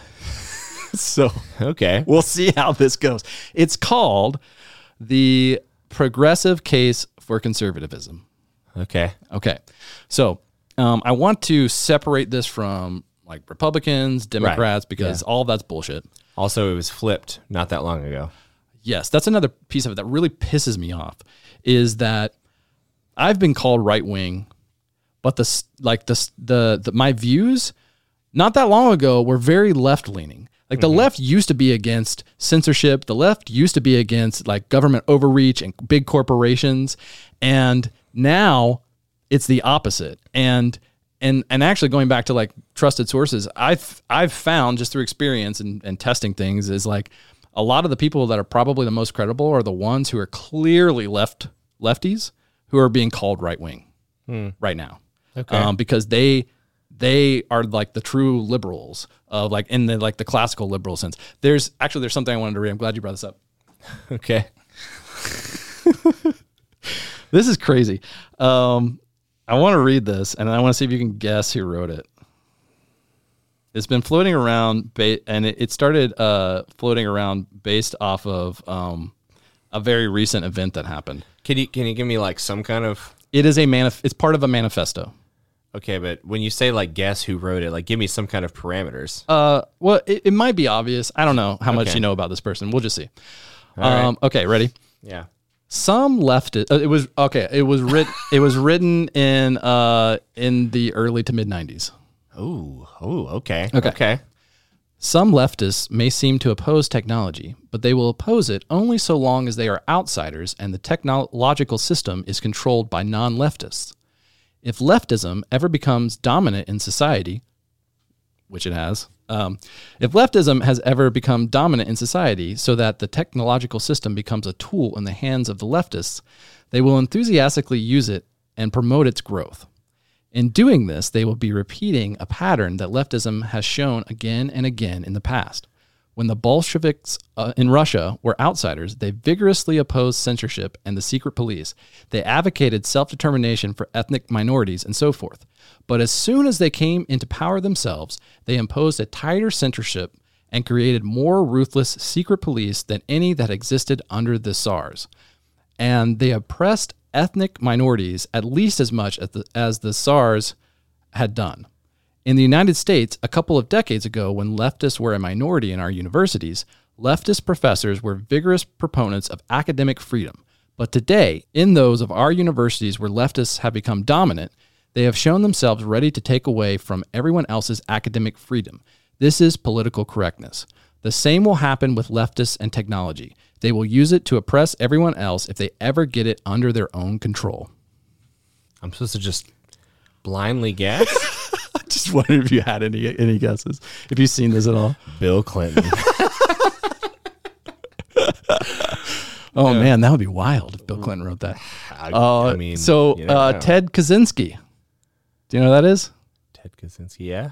The Unabomber. Yeah. Yeah. Who just died. Exactly. That's why this has surfaced again. Yeah, okay. And I don't know, so I don't want to get too much in the conspiracy theory conversation yet, but he was very, I would say there's a credible evidence that he was part of the MK Ultra program that the CIA ran.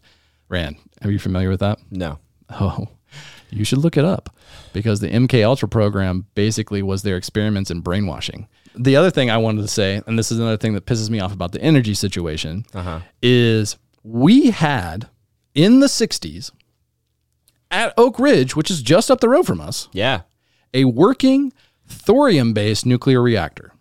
What's thorium? Thorium is an alternative to uranium or plutonium. I'm not going to pretend I know how this works. Yeah. But essentially, the way that it worked was they could create a reactor that was impossible to melt down using thorium and produce it very minimal waste.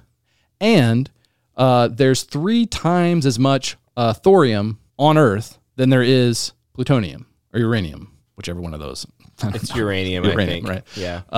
And so they had it working, right? And the government in the early 70s decided to shut down the research because they couldn't use the nuclear waste from it to create weapons. Yeah. Yeah. That makes sense. Yeah. So we could have had all this time, and that energy that could have powered the entire energy of the country for the next 1,000 years. Right. Yeah. Yeah.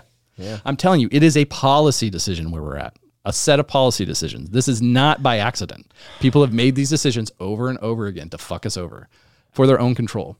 Right? So the good news is they're losing.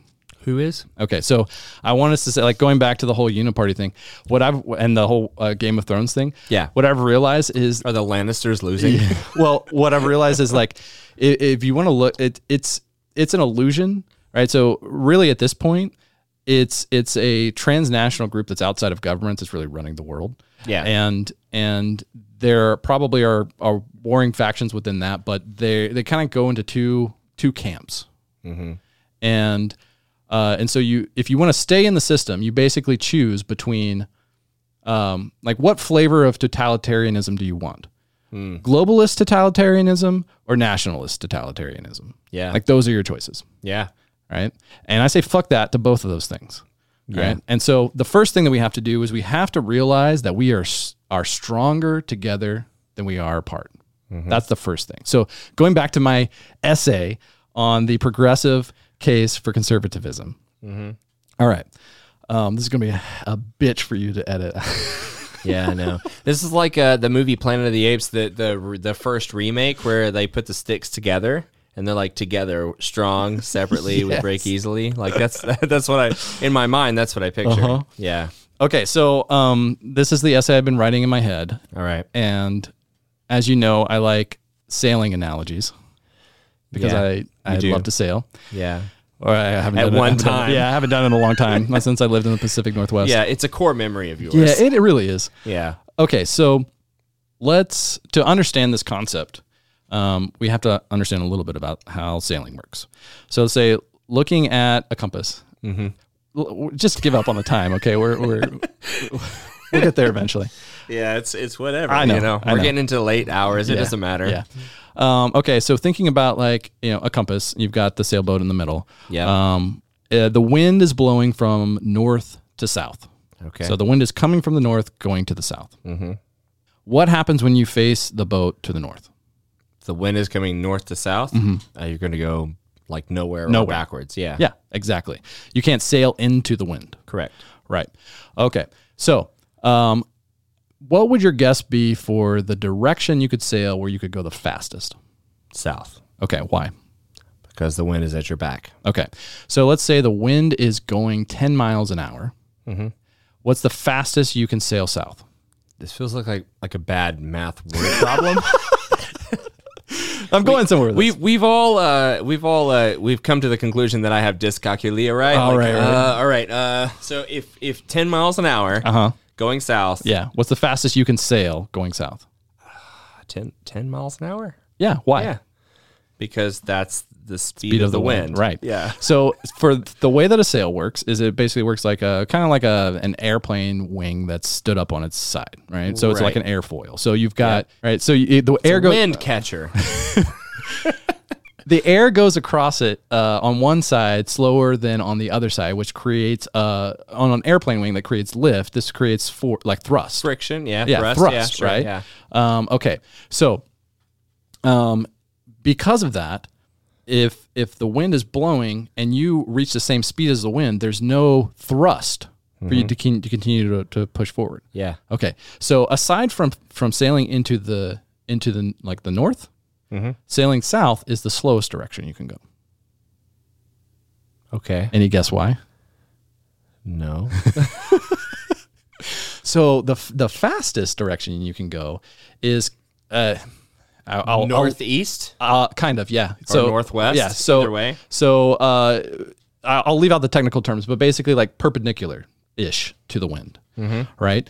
If let's say you're going east, your sails will be oriented north-south while you're going east, which means that the wind will continually go north to south at 10 miles an hour, but it's creating thrust, it's propelling you east.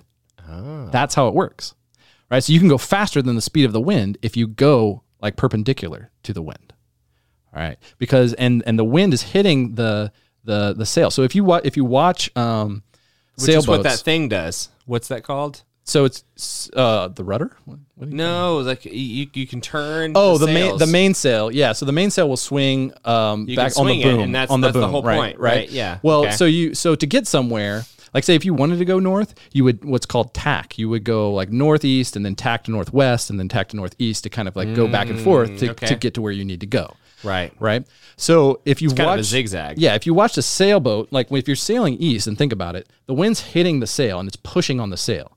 Yeah. So it's going to push the boat over, right? So you often will watch, like if you're watching people sail, the boat is tipping. Yeah. Right. Yeah. Okay. Yeah. So this is the point that I want to get across. Okay. You need that to go the fastest. You need to be going in that direction where the wind is hitting your side and kind of like sending you at an angle, right? So when I started to think about the way that I used to think about progressive versus conservative.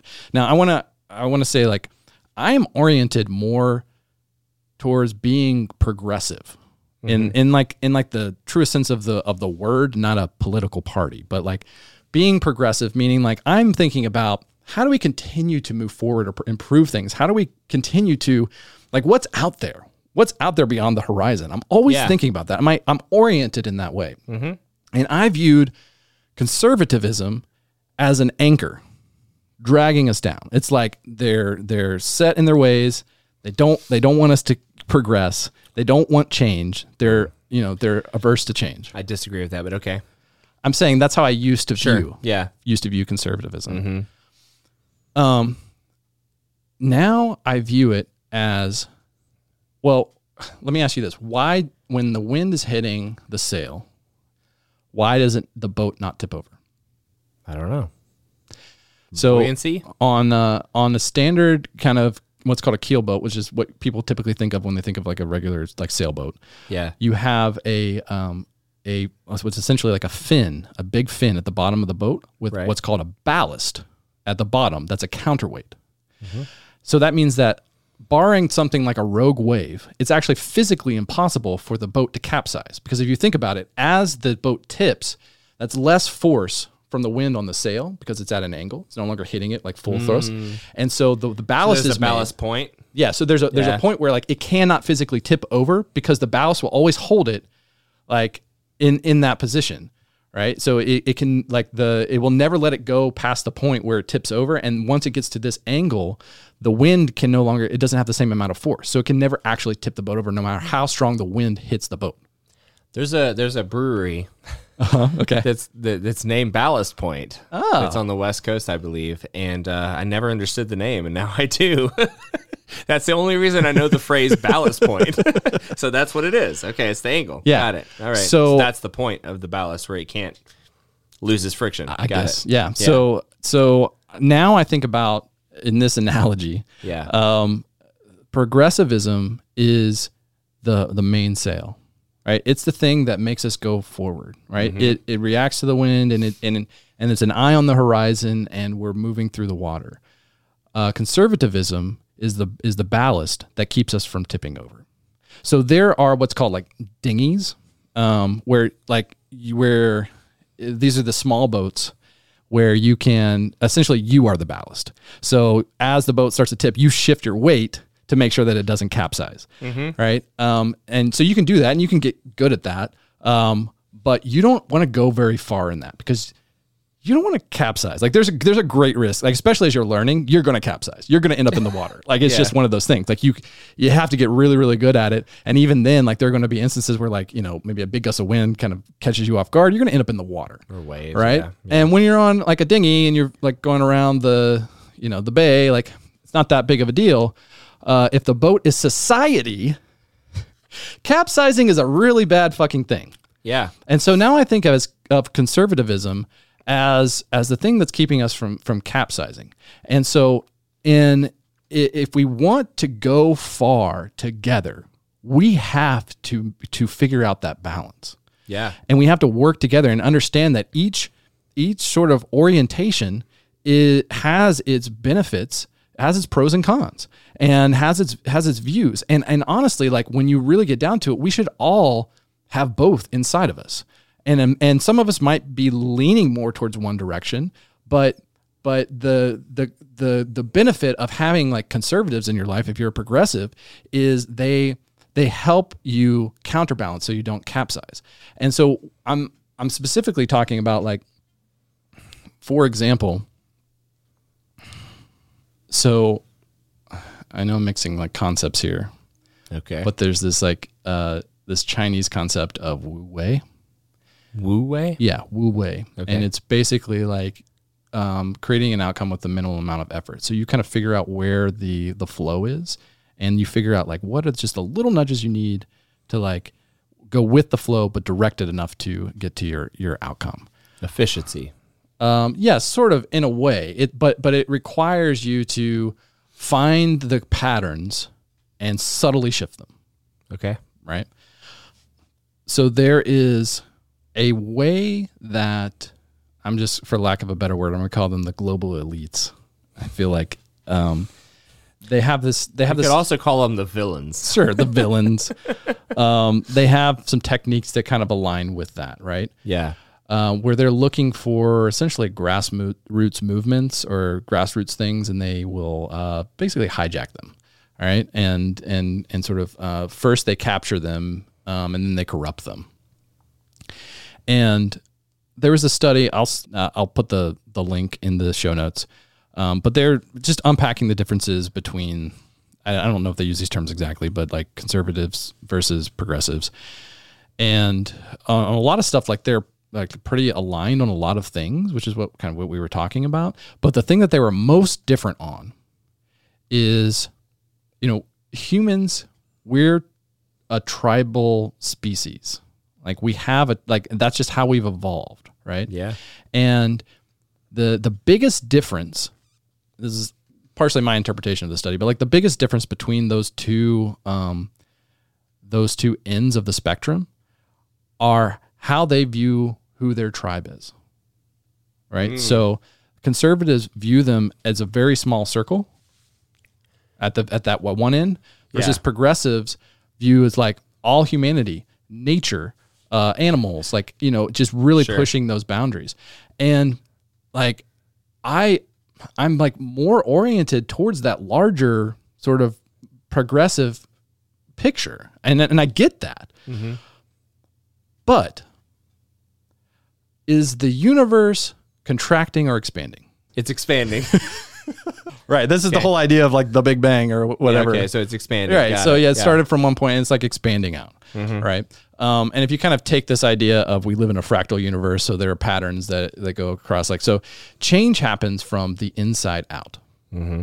Right. And so if you want to progress, the change actually has to start in the center. That has to start at the smallest circle. It has to start at the individual, and then that kind of moves out to the large, like the household, and then the neighborhood, and then the city, and then that expands out, right? Yeah. It happens from like the a cult. inside out. Yeah. Like a cult? Yeah. Like one leader, small circle, bigger circle. Sure. Trying to circle around to back the beginning of the episode. I don't know. and so what happens? So the to me, the downside of, and where progressivism is vulnerable, is that they want the change to happen, but that requires essentially like helping the inner circle evolve to expand, right? But that can only happen at the individual level, right? And you cannot force it, or people just dig in, like. But what happens though, is, and this is where I was coming with this concept of Wu Wei, and where I think there's a lot to learn from living at that edge of progressivism of like, what could a potential future look like? And incorporating that. It needs to be incorporated at that individual level, right? But instead what happens is backwards is, and this is where where I was trying to get with nationalist versus globalist totalitarianism, where the globalist totalitarianism tries to force that from the outside in, right? And so that's where you start getting clampdowns of enforcing things like censorship and enforcing like more and more restrictive things that restrict our freedoms, restrict our liberties, restrict my ability to make individual choices for my life. And they have lots of techniques that they use to make it seem like it's for our benefit. And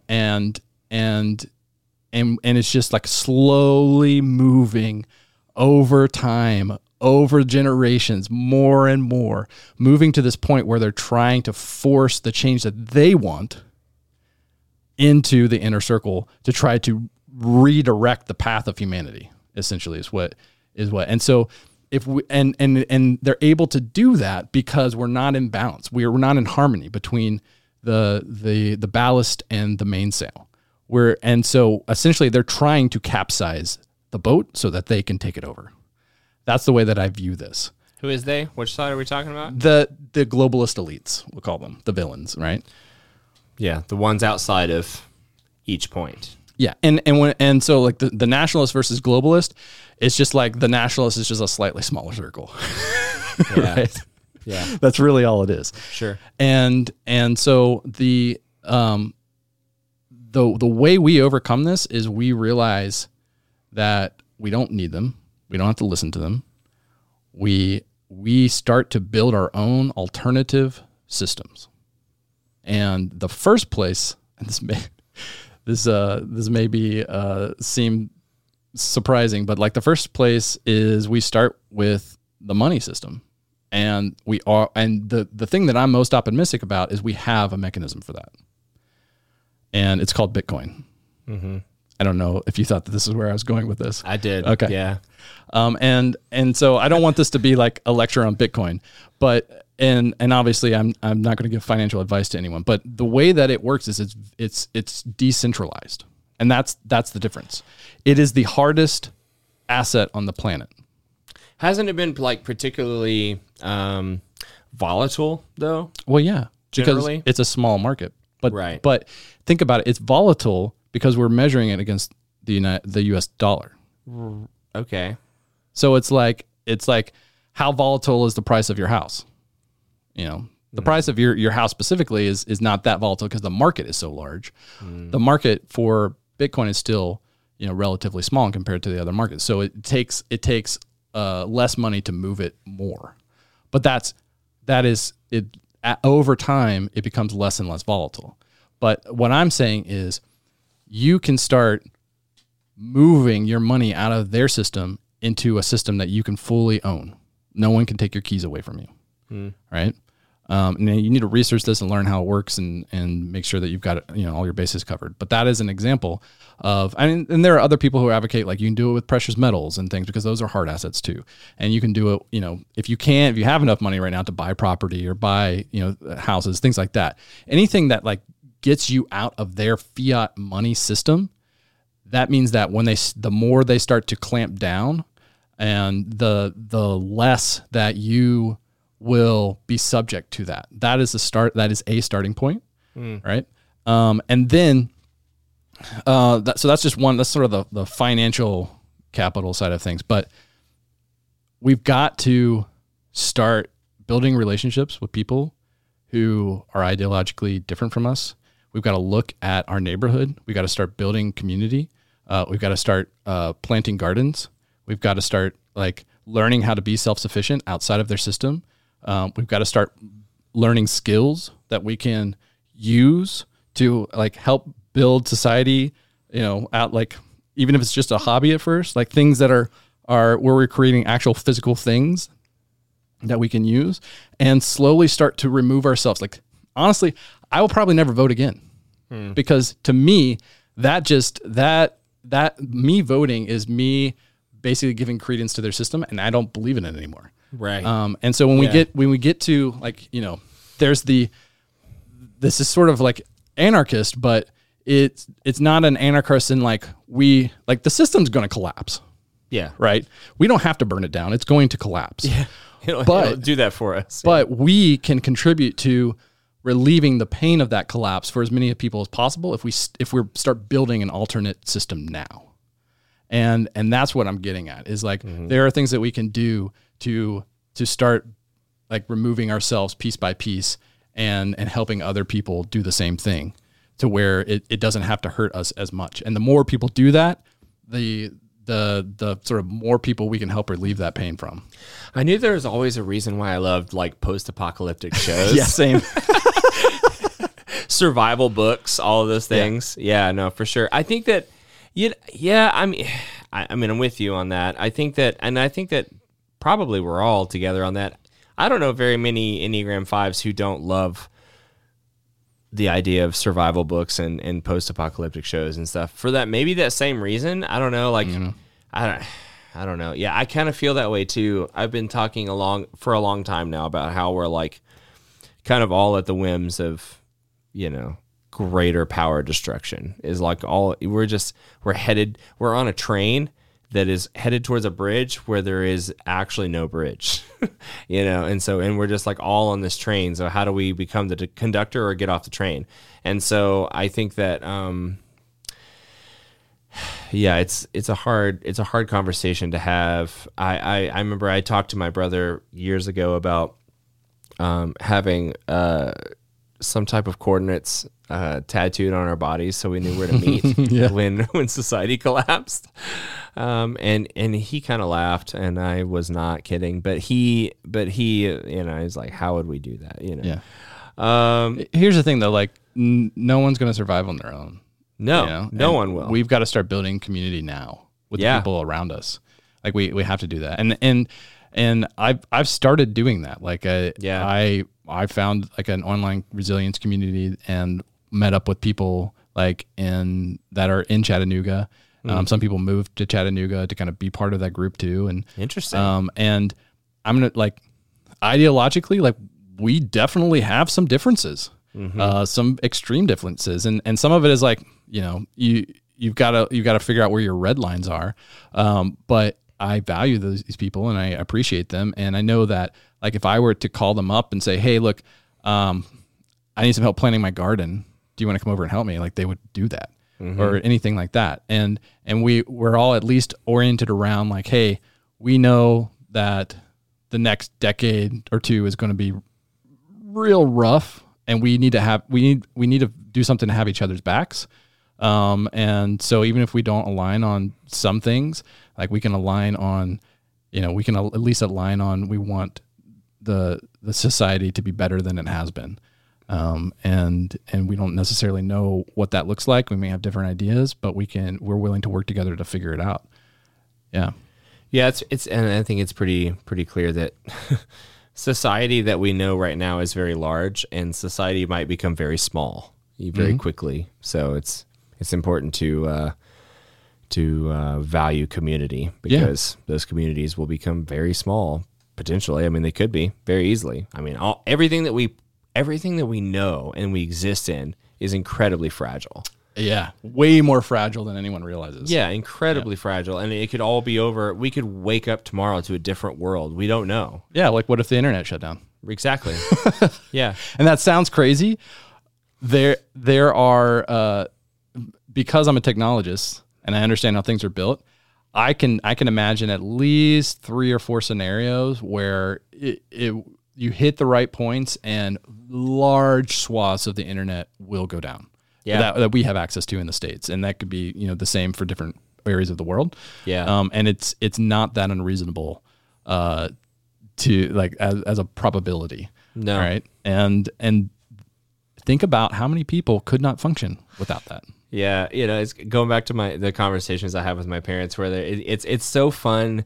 It's so fun to have conversations with people of different generations and how they understand and how we understand where the world is, and what we do or don't understand. I think is probably more accurate in terms of coming to grips with where we are as a community. And I think that, they're like, well, I want to, if you buried your money in the ground, okay, but what if society collapses, your money is worthless. Like everything is worthless. And I've had that conversation with my parents, and they're like, they talk about like, well, you want your money to be in, like, you want to have cash and you want to have all these things, and want to have all these things. I was like, none of it matters.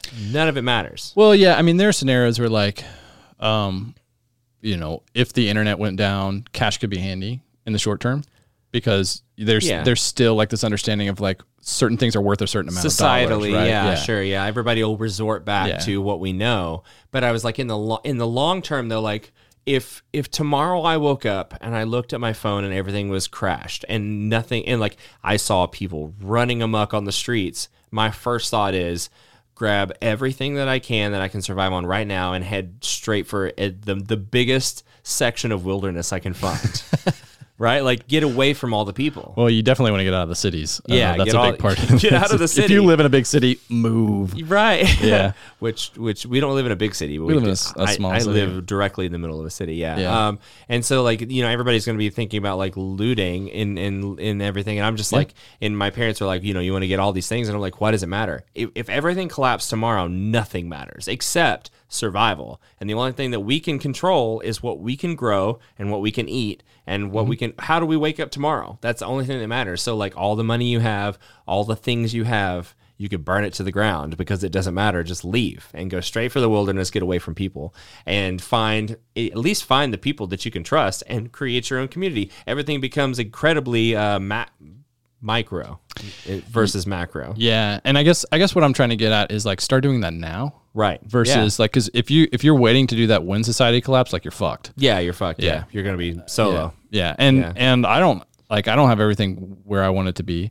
No. And I'm at least like, the reason why I started a garden last year, because I wanted to at least learn the basic concepts. And because going from 1 to 10 is a lot easier than going from 0 to 1. Right. And so like that first year, it's like, there's so much that I don't know. And I learned a ton. And I honestly, most of my garden died. I got very little produce from that garden. Right. Yeah. But I started again this year, and already I have more than what I did in like, the entire season last year. I've gotten more out of my garden because I've learned a ton. And, and so, just having those basic skills, then you can most people probably aren't going to be in a place where they can, grow all of their food on their own. But if you've got those skills, you can contribute to a community garden where, you can like sort of share that, and with a shared land space. Like there are different things that you can do to start investing like in the community of the people around you, and figure that stuff out now and start building those relationships now. And like, I don't want to be all doomsday, but like, even let's say, I don't think this is one of those things probably where we wake up tomorrow and society has collapsed. It's one of those things where it's like, it comes in waves, but it takes a long time. Yeah. And there will be some weeks where decades happen and some decades where nothing happens. Like that's a quote, right? But it's like, I will say though, it seems very, very apparent that things are accelerating. Yeah. And I will put my reputation on, like, the banking crisis is not over. We have not even seen the beginning of, like, we're just at the tip of the iceberg in terms of the quote unquote recession, what's going to happen as a result of the decisions that the Fed has made over the last few years. Like there is, and again, this is all intentional policy decisions. Well, yeah, and I would say I would venture to say that it's probably more likely that we won't face a situation in which everything collapses. We'll face a situation in which somebody figures out how to grasp control and we all suffer. And so we'll be fleeing a system rather than we will be like surviving a collapsed society. Do you know what a CBDC is? So the other downside of like being more on the progressive end is that it's really easy for us to lose track of reality, like in the day to day, where like if our vision is out in the future, like we can sort of stop being grounded.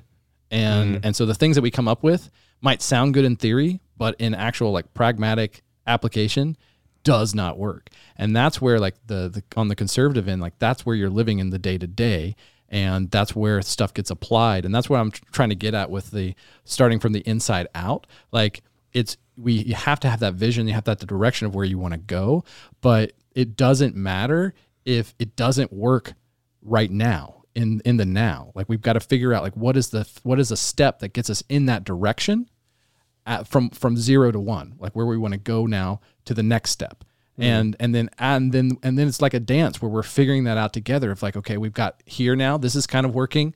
Okay, we think we want to go here. Does that work? Oh, not quite. Let's maybe pivot to this. Right? Like this is what I'm trying to get at. Like this is how we work together, and we need to do this at a societal level. We need to do this at a community level, and honestly, we need to do it at an individual level. But it's kind of a weird like duality that you're talking about, right? Like we have to exist in the system that we already are currently existing in, where it's on fire and where it's burning down, and we're also thinking like we're existing now and in the future, right? Like it's like a duality of like it's two different existences, I guess, right? Yeah, I mean, I guess I'm not really thinking as much. I'm specifically about like the current system versus like the I agree, but it affects us. Is what I'm saying. Like we have to think that way because we have to think about a version of ourselves that exists outside of what we are currently experiencing. So that's a duality in that way. Yeah.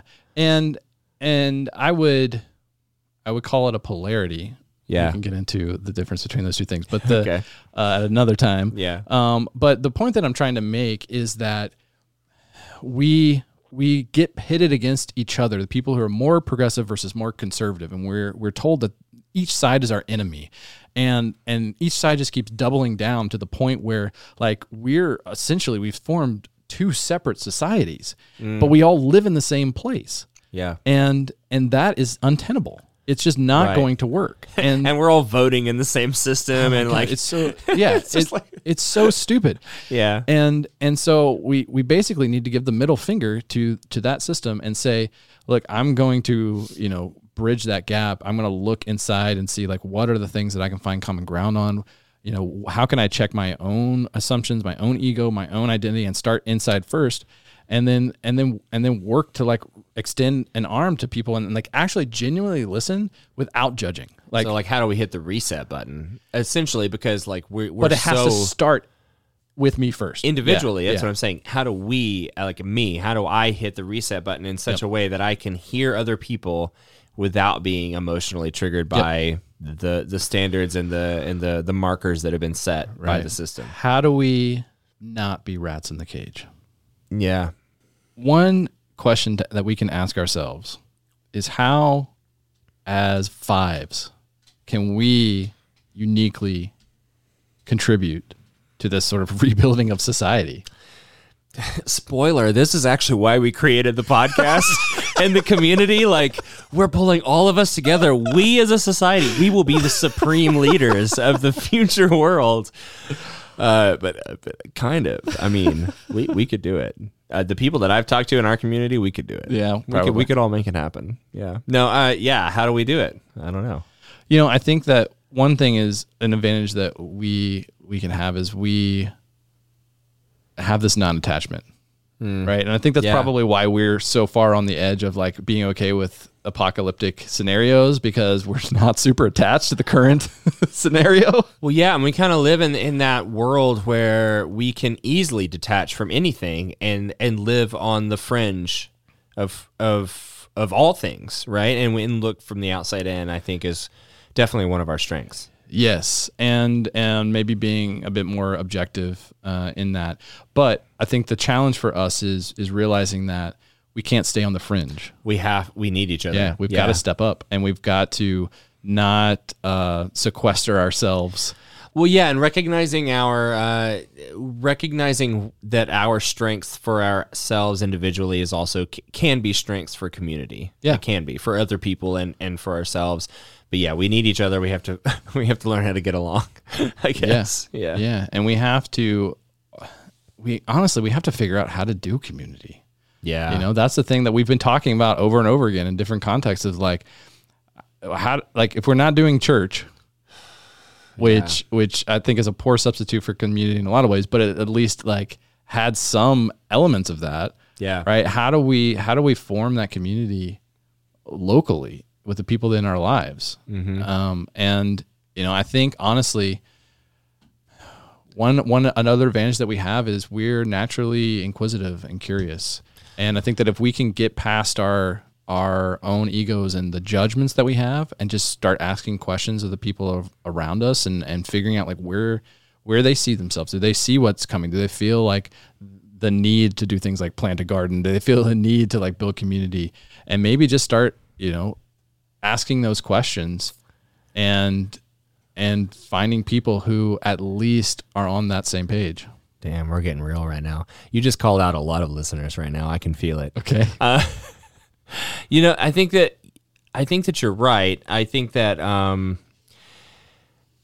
it's a hard thing to how many of us exist. You know, I think about the comments on our and on our other podcast for the community, right? Like, how many comments do I see where we talk about so often about how we, you know, you read between the lines and you think about how often we individually talk about how we don't need other people and how we're totally fine in our own space. We're totally fine existing in our own space. I think about that on a regular basis. I love existing in my own space. Yeah. You know, we're currently sitting in the middle of my own space. Right.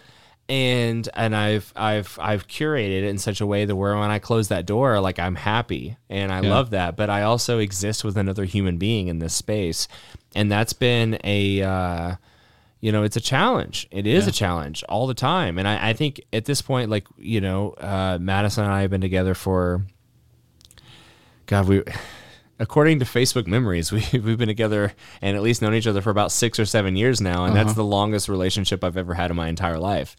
And we currently face situations in which it's hard and we have to have hard conversations about how whether I'm an Enneagram 5, whether I'm on the spectrum, various different things, like I have to constantly check myself on whether or not I want to and consciously acknowledge and decide that I'm going to interact with other people and rely on other people for my own benefit as well as others. And I think that's something that's it'll be our detriment as much as it is our benefit, right? Like we have a lot to offer to a community, but we also could easily be our own demise in that way. Yeah, and I want to take what you said and expound on that because like thinking about just that dynamic between the physical person in your direct vicinity and expanding that to thinking about how many people it took to produce all of the things in this room that we're sitting in right now.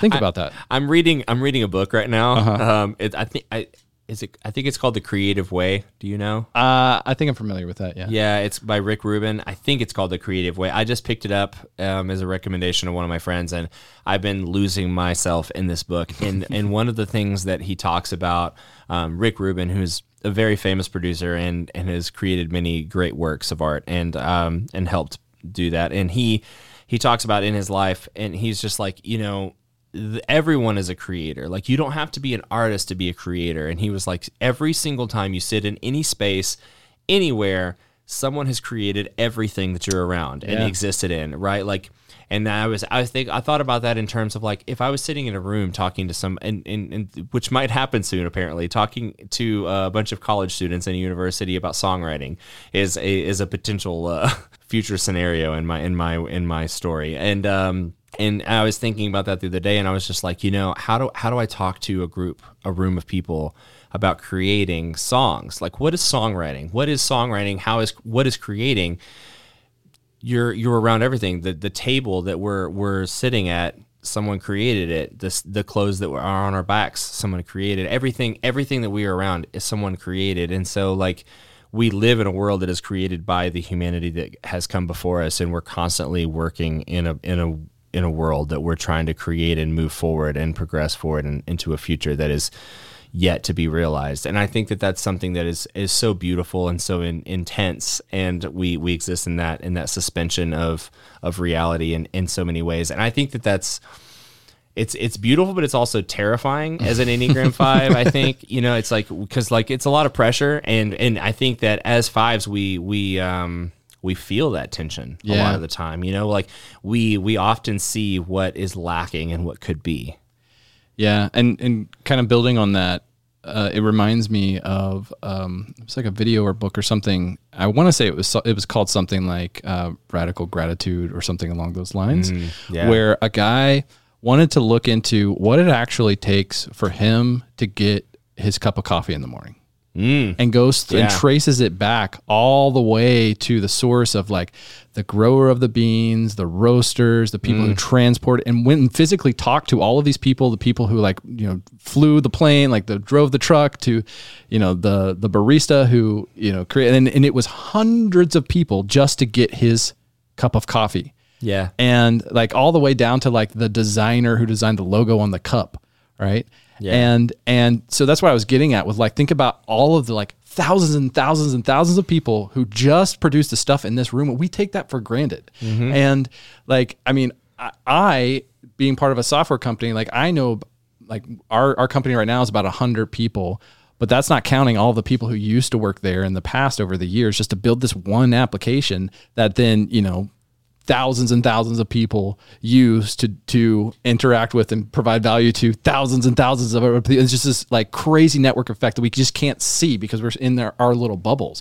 But if we, and so it's really easy for us as 5s to stay in the story of like, we don't need anyone else until we start to think about all of that and realize like every single book on that, on your shelf had an author, had an editor, multiple editors, had a designer, had people working at the printing press, had people working to like distribute the book, had people working at Amazon. Like that's just for the books on your shelf. Everything that we know is because of other people who knew it first. Exactly. And did the work, right?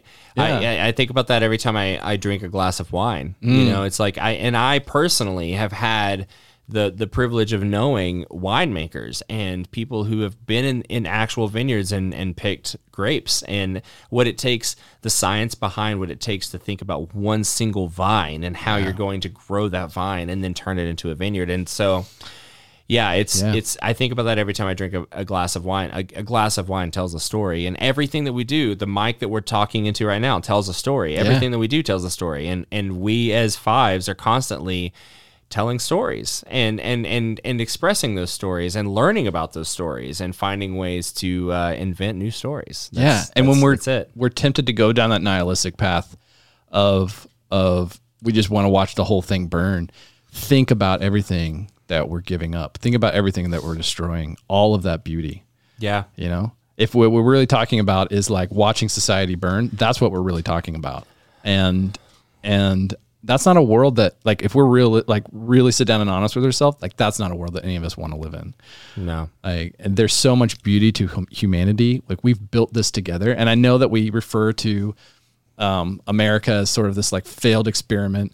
And I can see that in some ways, but there's also a lot of success in this experiment. And what can we learn from this that we can take and move forward with? It's also about like who says that the experiment is over. Yeah. And that's something I was thinking about when I said that phrase originally in the beginning of this conversation. Like, it's a failed experiment until you can't fail, right? Like there's that also that conversation about like the no matter how many times you try, if you keep trying, you can't fail, right? Mm-hmm. You can only succeed. And so, when do we call it a failed experiment, or when do we keep trying until it becomes something that is viable? And as 5s, we often are kind of backed into the corner of by ourselves and others as identifying a lot with the villain.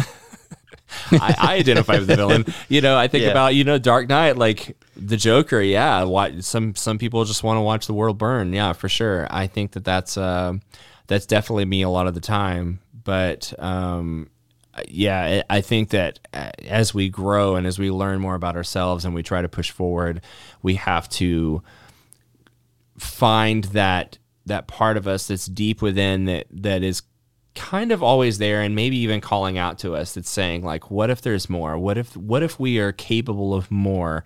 And what if we have more to offer to society and to our own communities and to ourselves than what we are giving ourselves credit for? And maybe that's the conversation we've been having all along. You know, we can talk about politics all along, but like, politics is nothing. And what we're really talking about is ourselves and our stories. And I think that's something that I had kind of hinted at before, but like, you know, politics is just the frame that we put. You know, like I read recently that you know, a painting is just a painting until you frame it and put it on a wall, and then it's called art. And you know, what if that's a story is just a story until you like frame it in the ugly frame and put it on an ugly wall and call it politics, you know?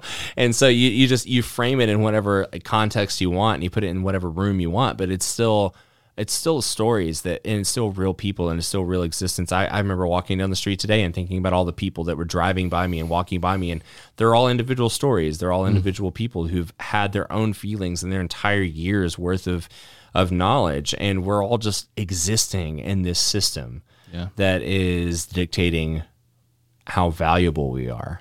Yeah, and exactly. That's it. So how valuable are we? Yeah, and so I guess to kind of land this plane, if there's one thing to take away from all of this, it's that we as fives have a part to play, and at our best, we are visionaries. Yeah. And inventors. And we have the capacity to help build a new world. And so this is a call to arms. It's a call to not do what we are inclined to do most of the time, which is disengage, and instead lean in and engage and say, I want to be part of building something rather than destroying something. And let's fucking do it. Yeah. Let's be the foundation. Let's do it. Yeah. All right. Until next time. Hope you're still listening after this.